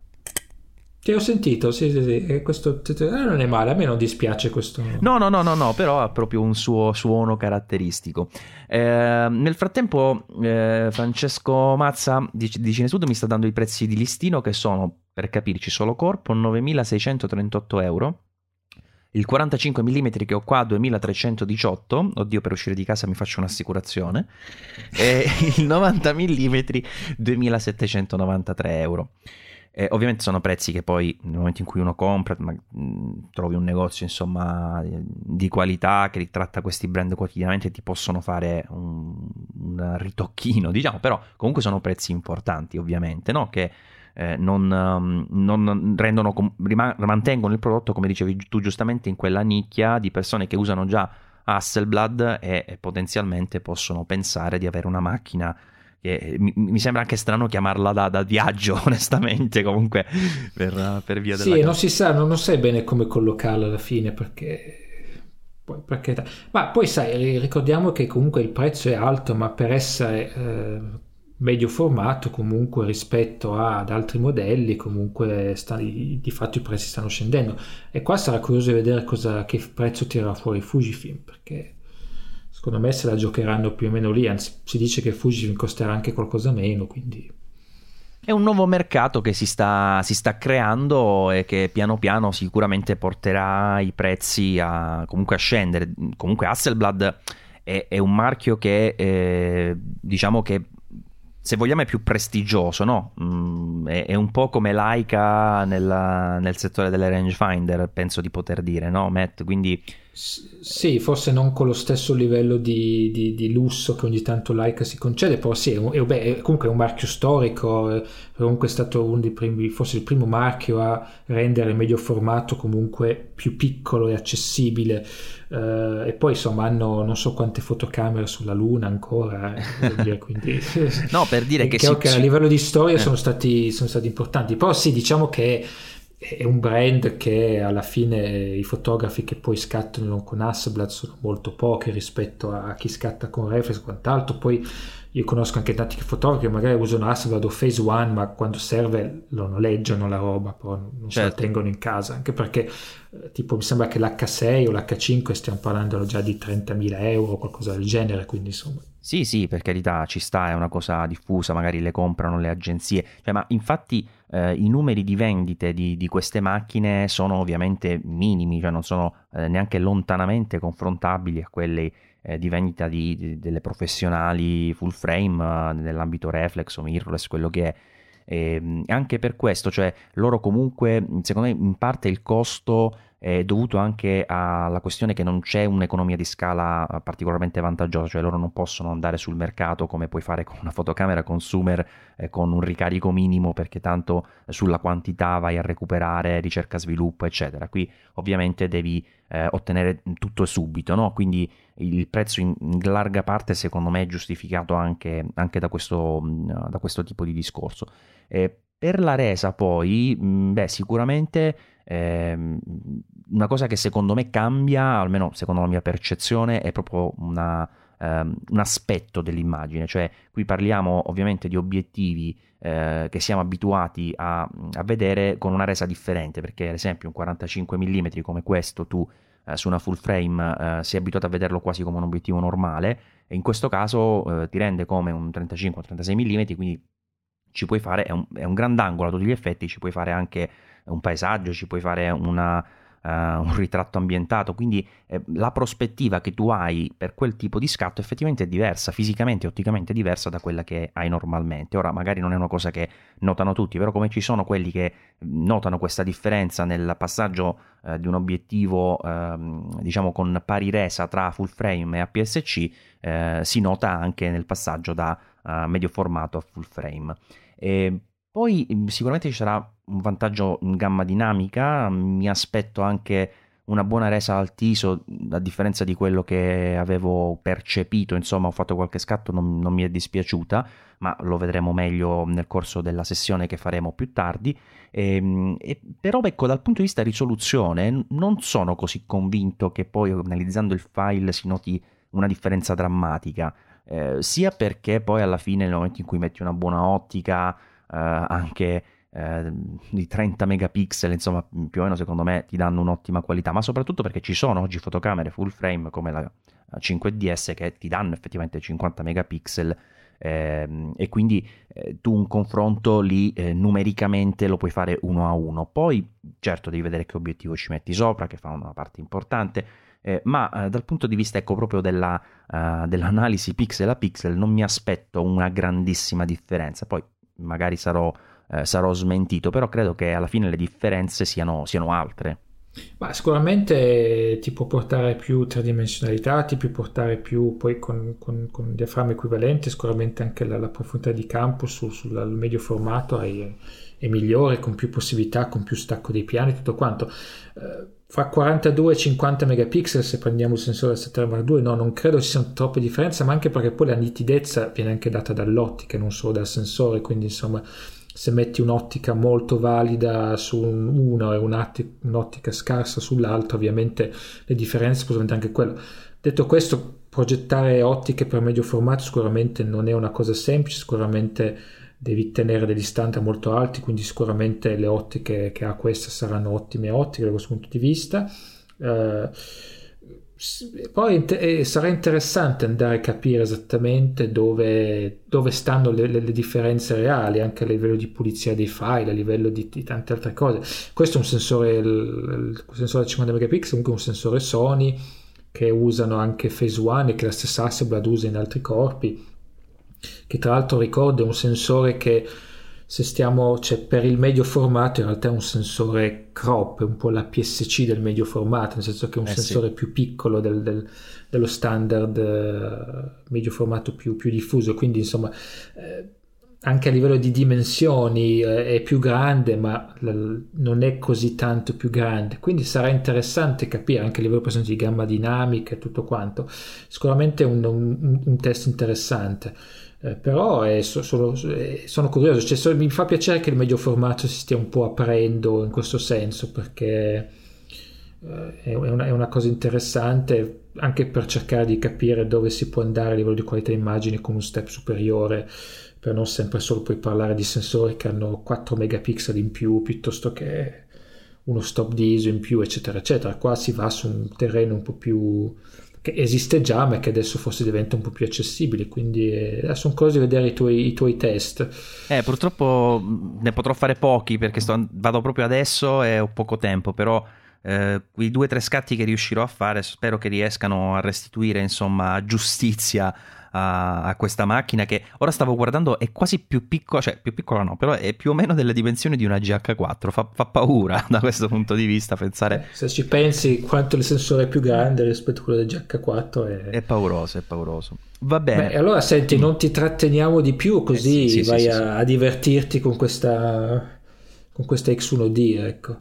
Va bene, Matt, grazie per essere stato con noi in questa puntata. Mi dispiace non aver ringraziato per la fretta anche Richard di essere stato con noi e di aver portato la sua esperienza diretta, anche per spezzare un po' la monotonia, no Matt? Noi che siamo sempre pro mirrorless, vedere qualcuno. Vabbè, però insomma, le critichiamo anche tanto, dai, non siamo vero, siamo pro mirrorless, però le bacchettiamo. Quello è vero. Particolarmente. Io certe volte faccio volutamente anche l'avvocato del diavolo, sappiatelo, non sono così pignolo poi allo stato pratico, però mi piace insomma cercare di evidenziare tutti i lati possibili insomma che vengono fuori da un'analisi come quelle che riusciamo a fare io e Matt testando le macchine per un po' di tempo.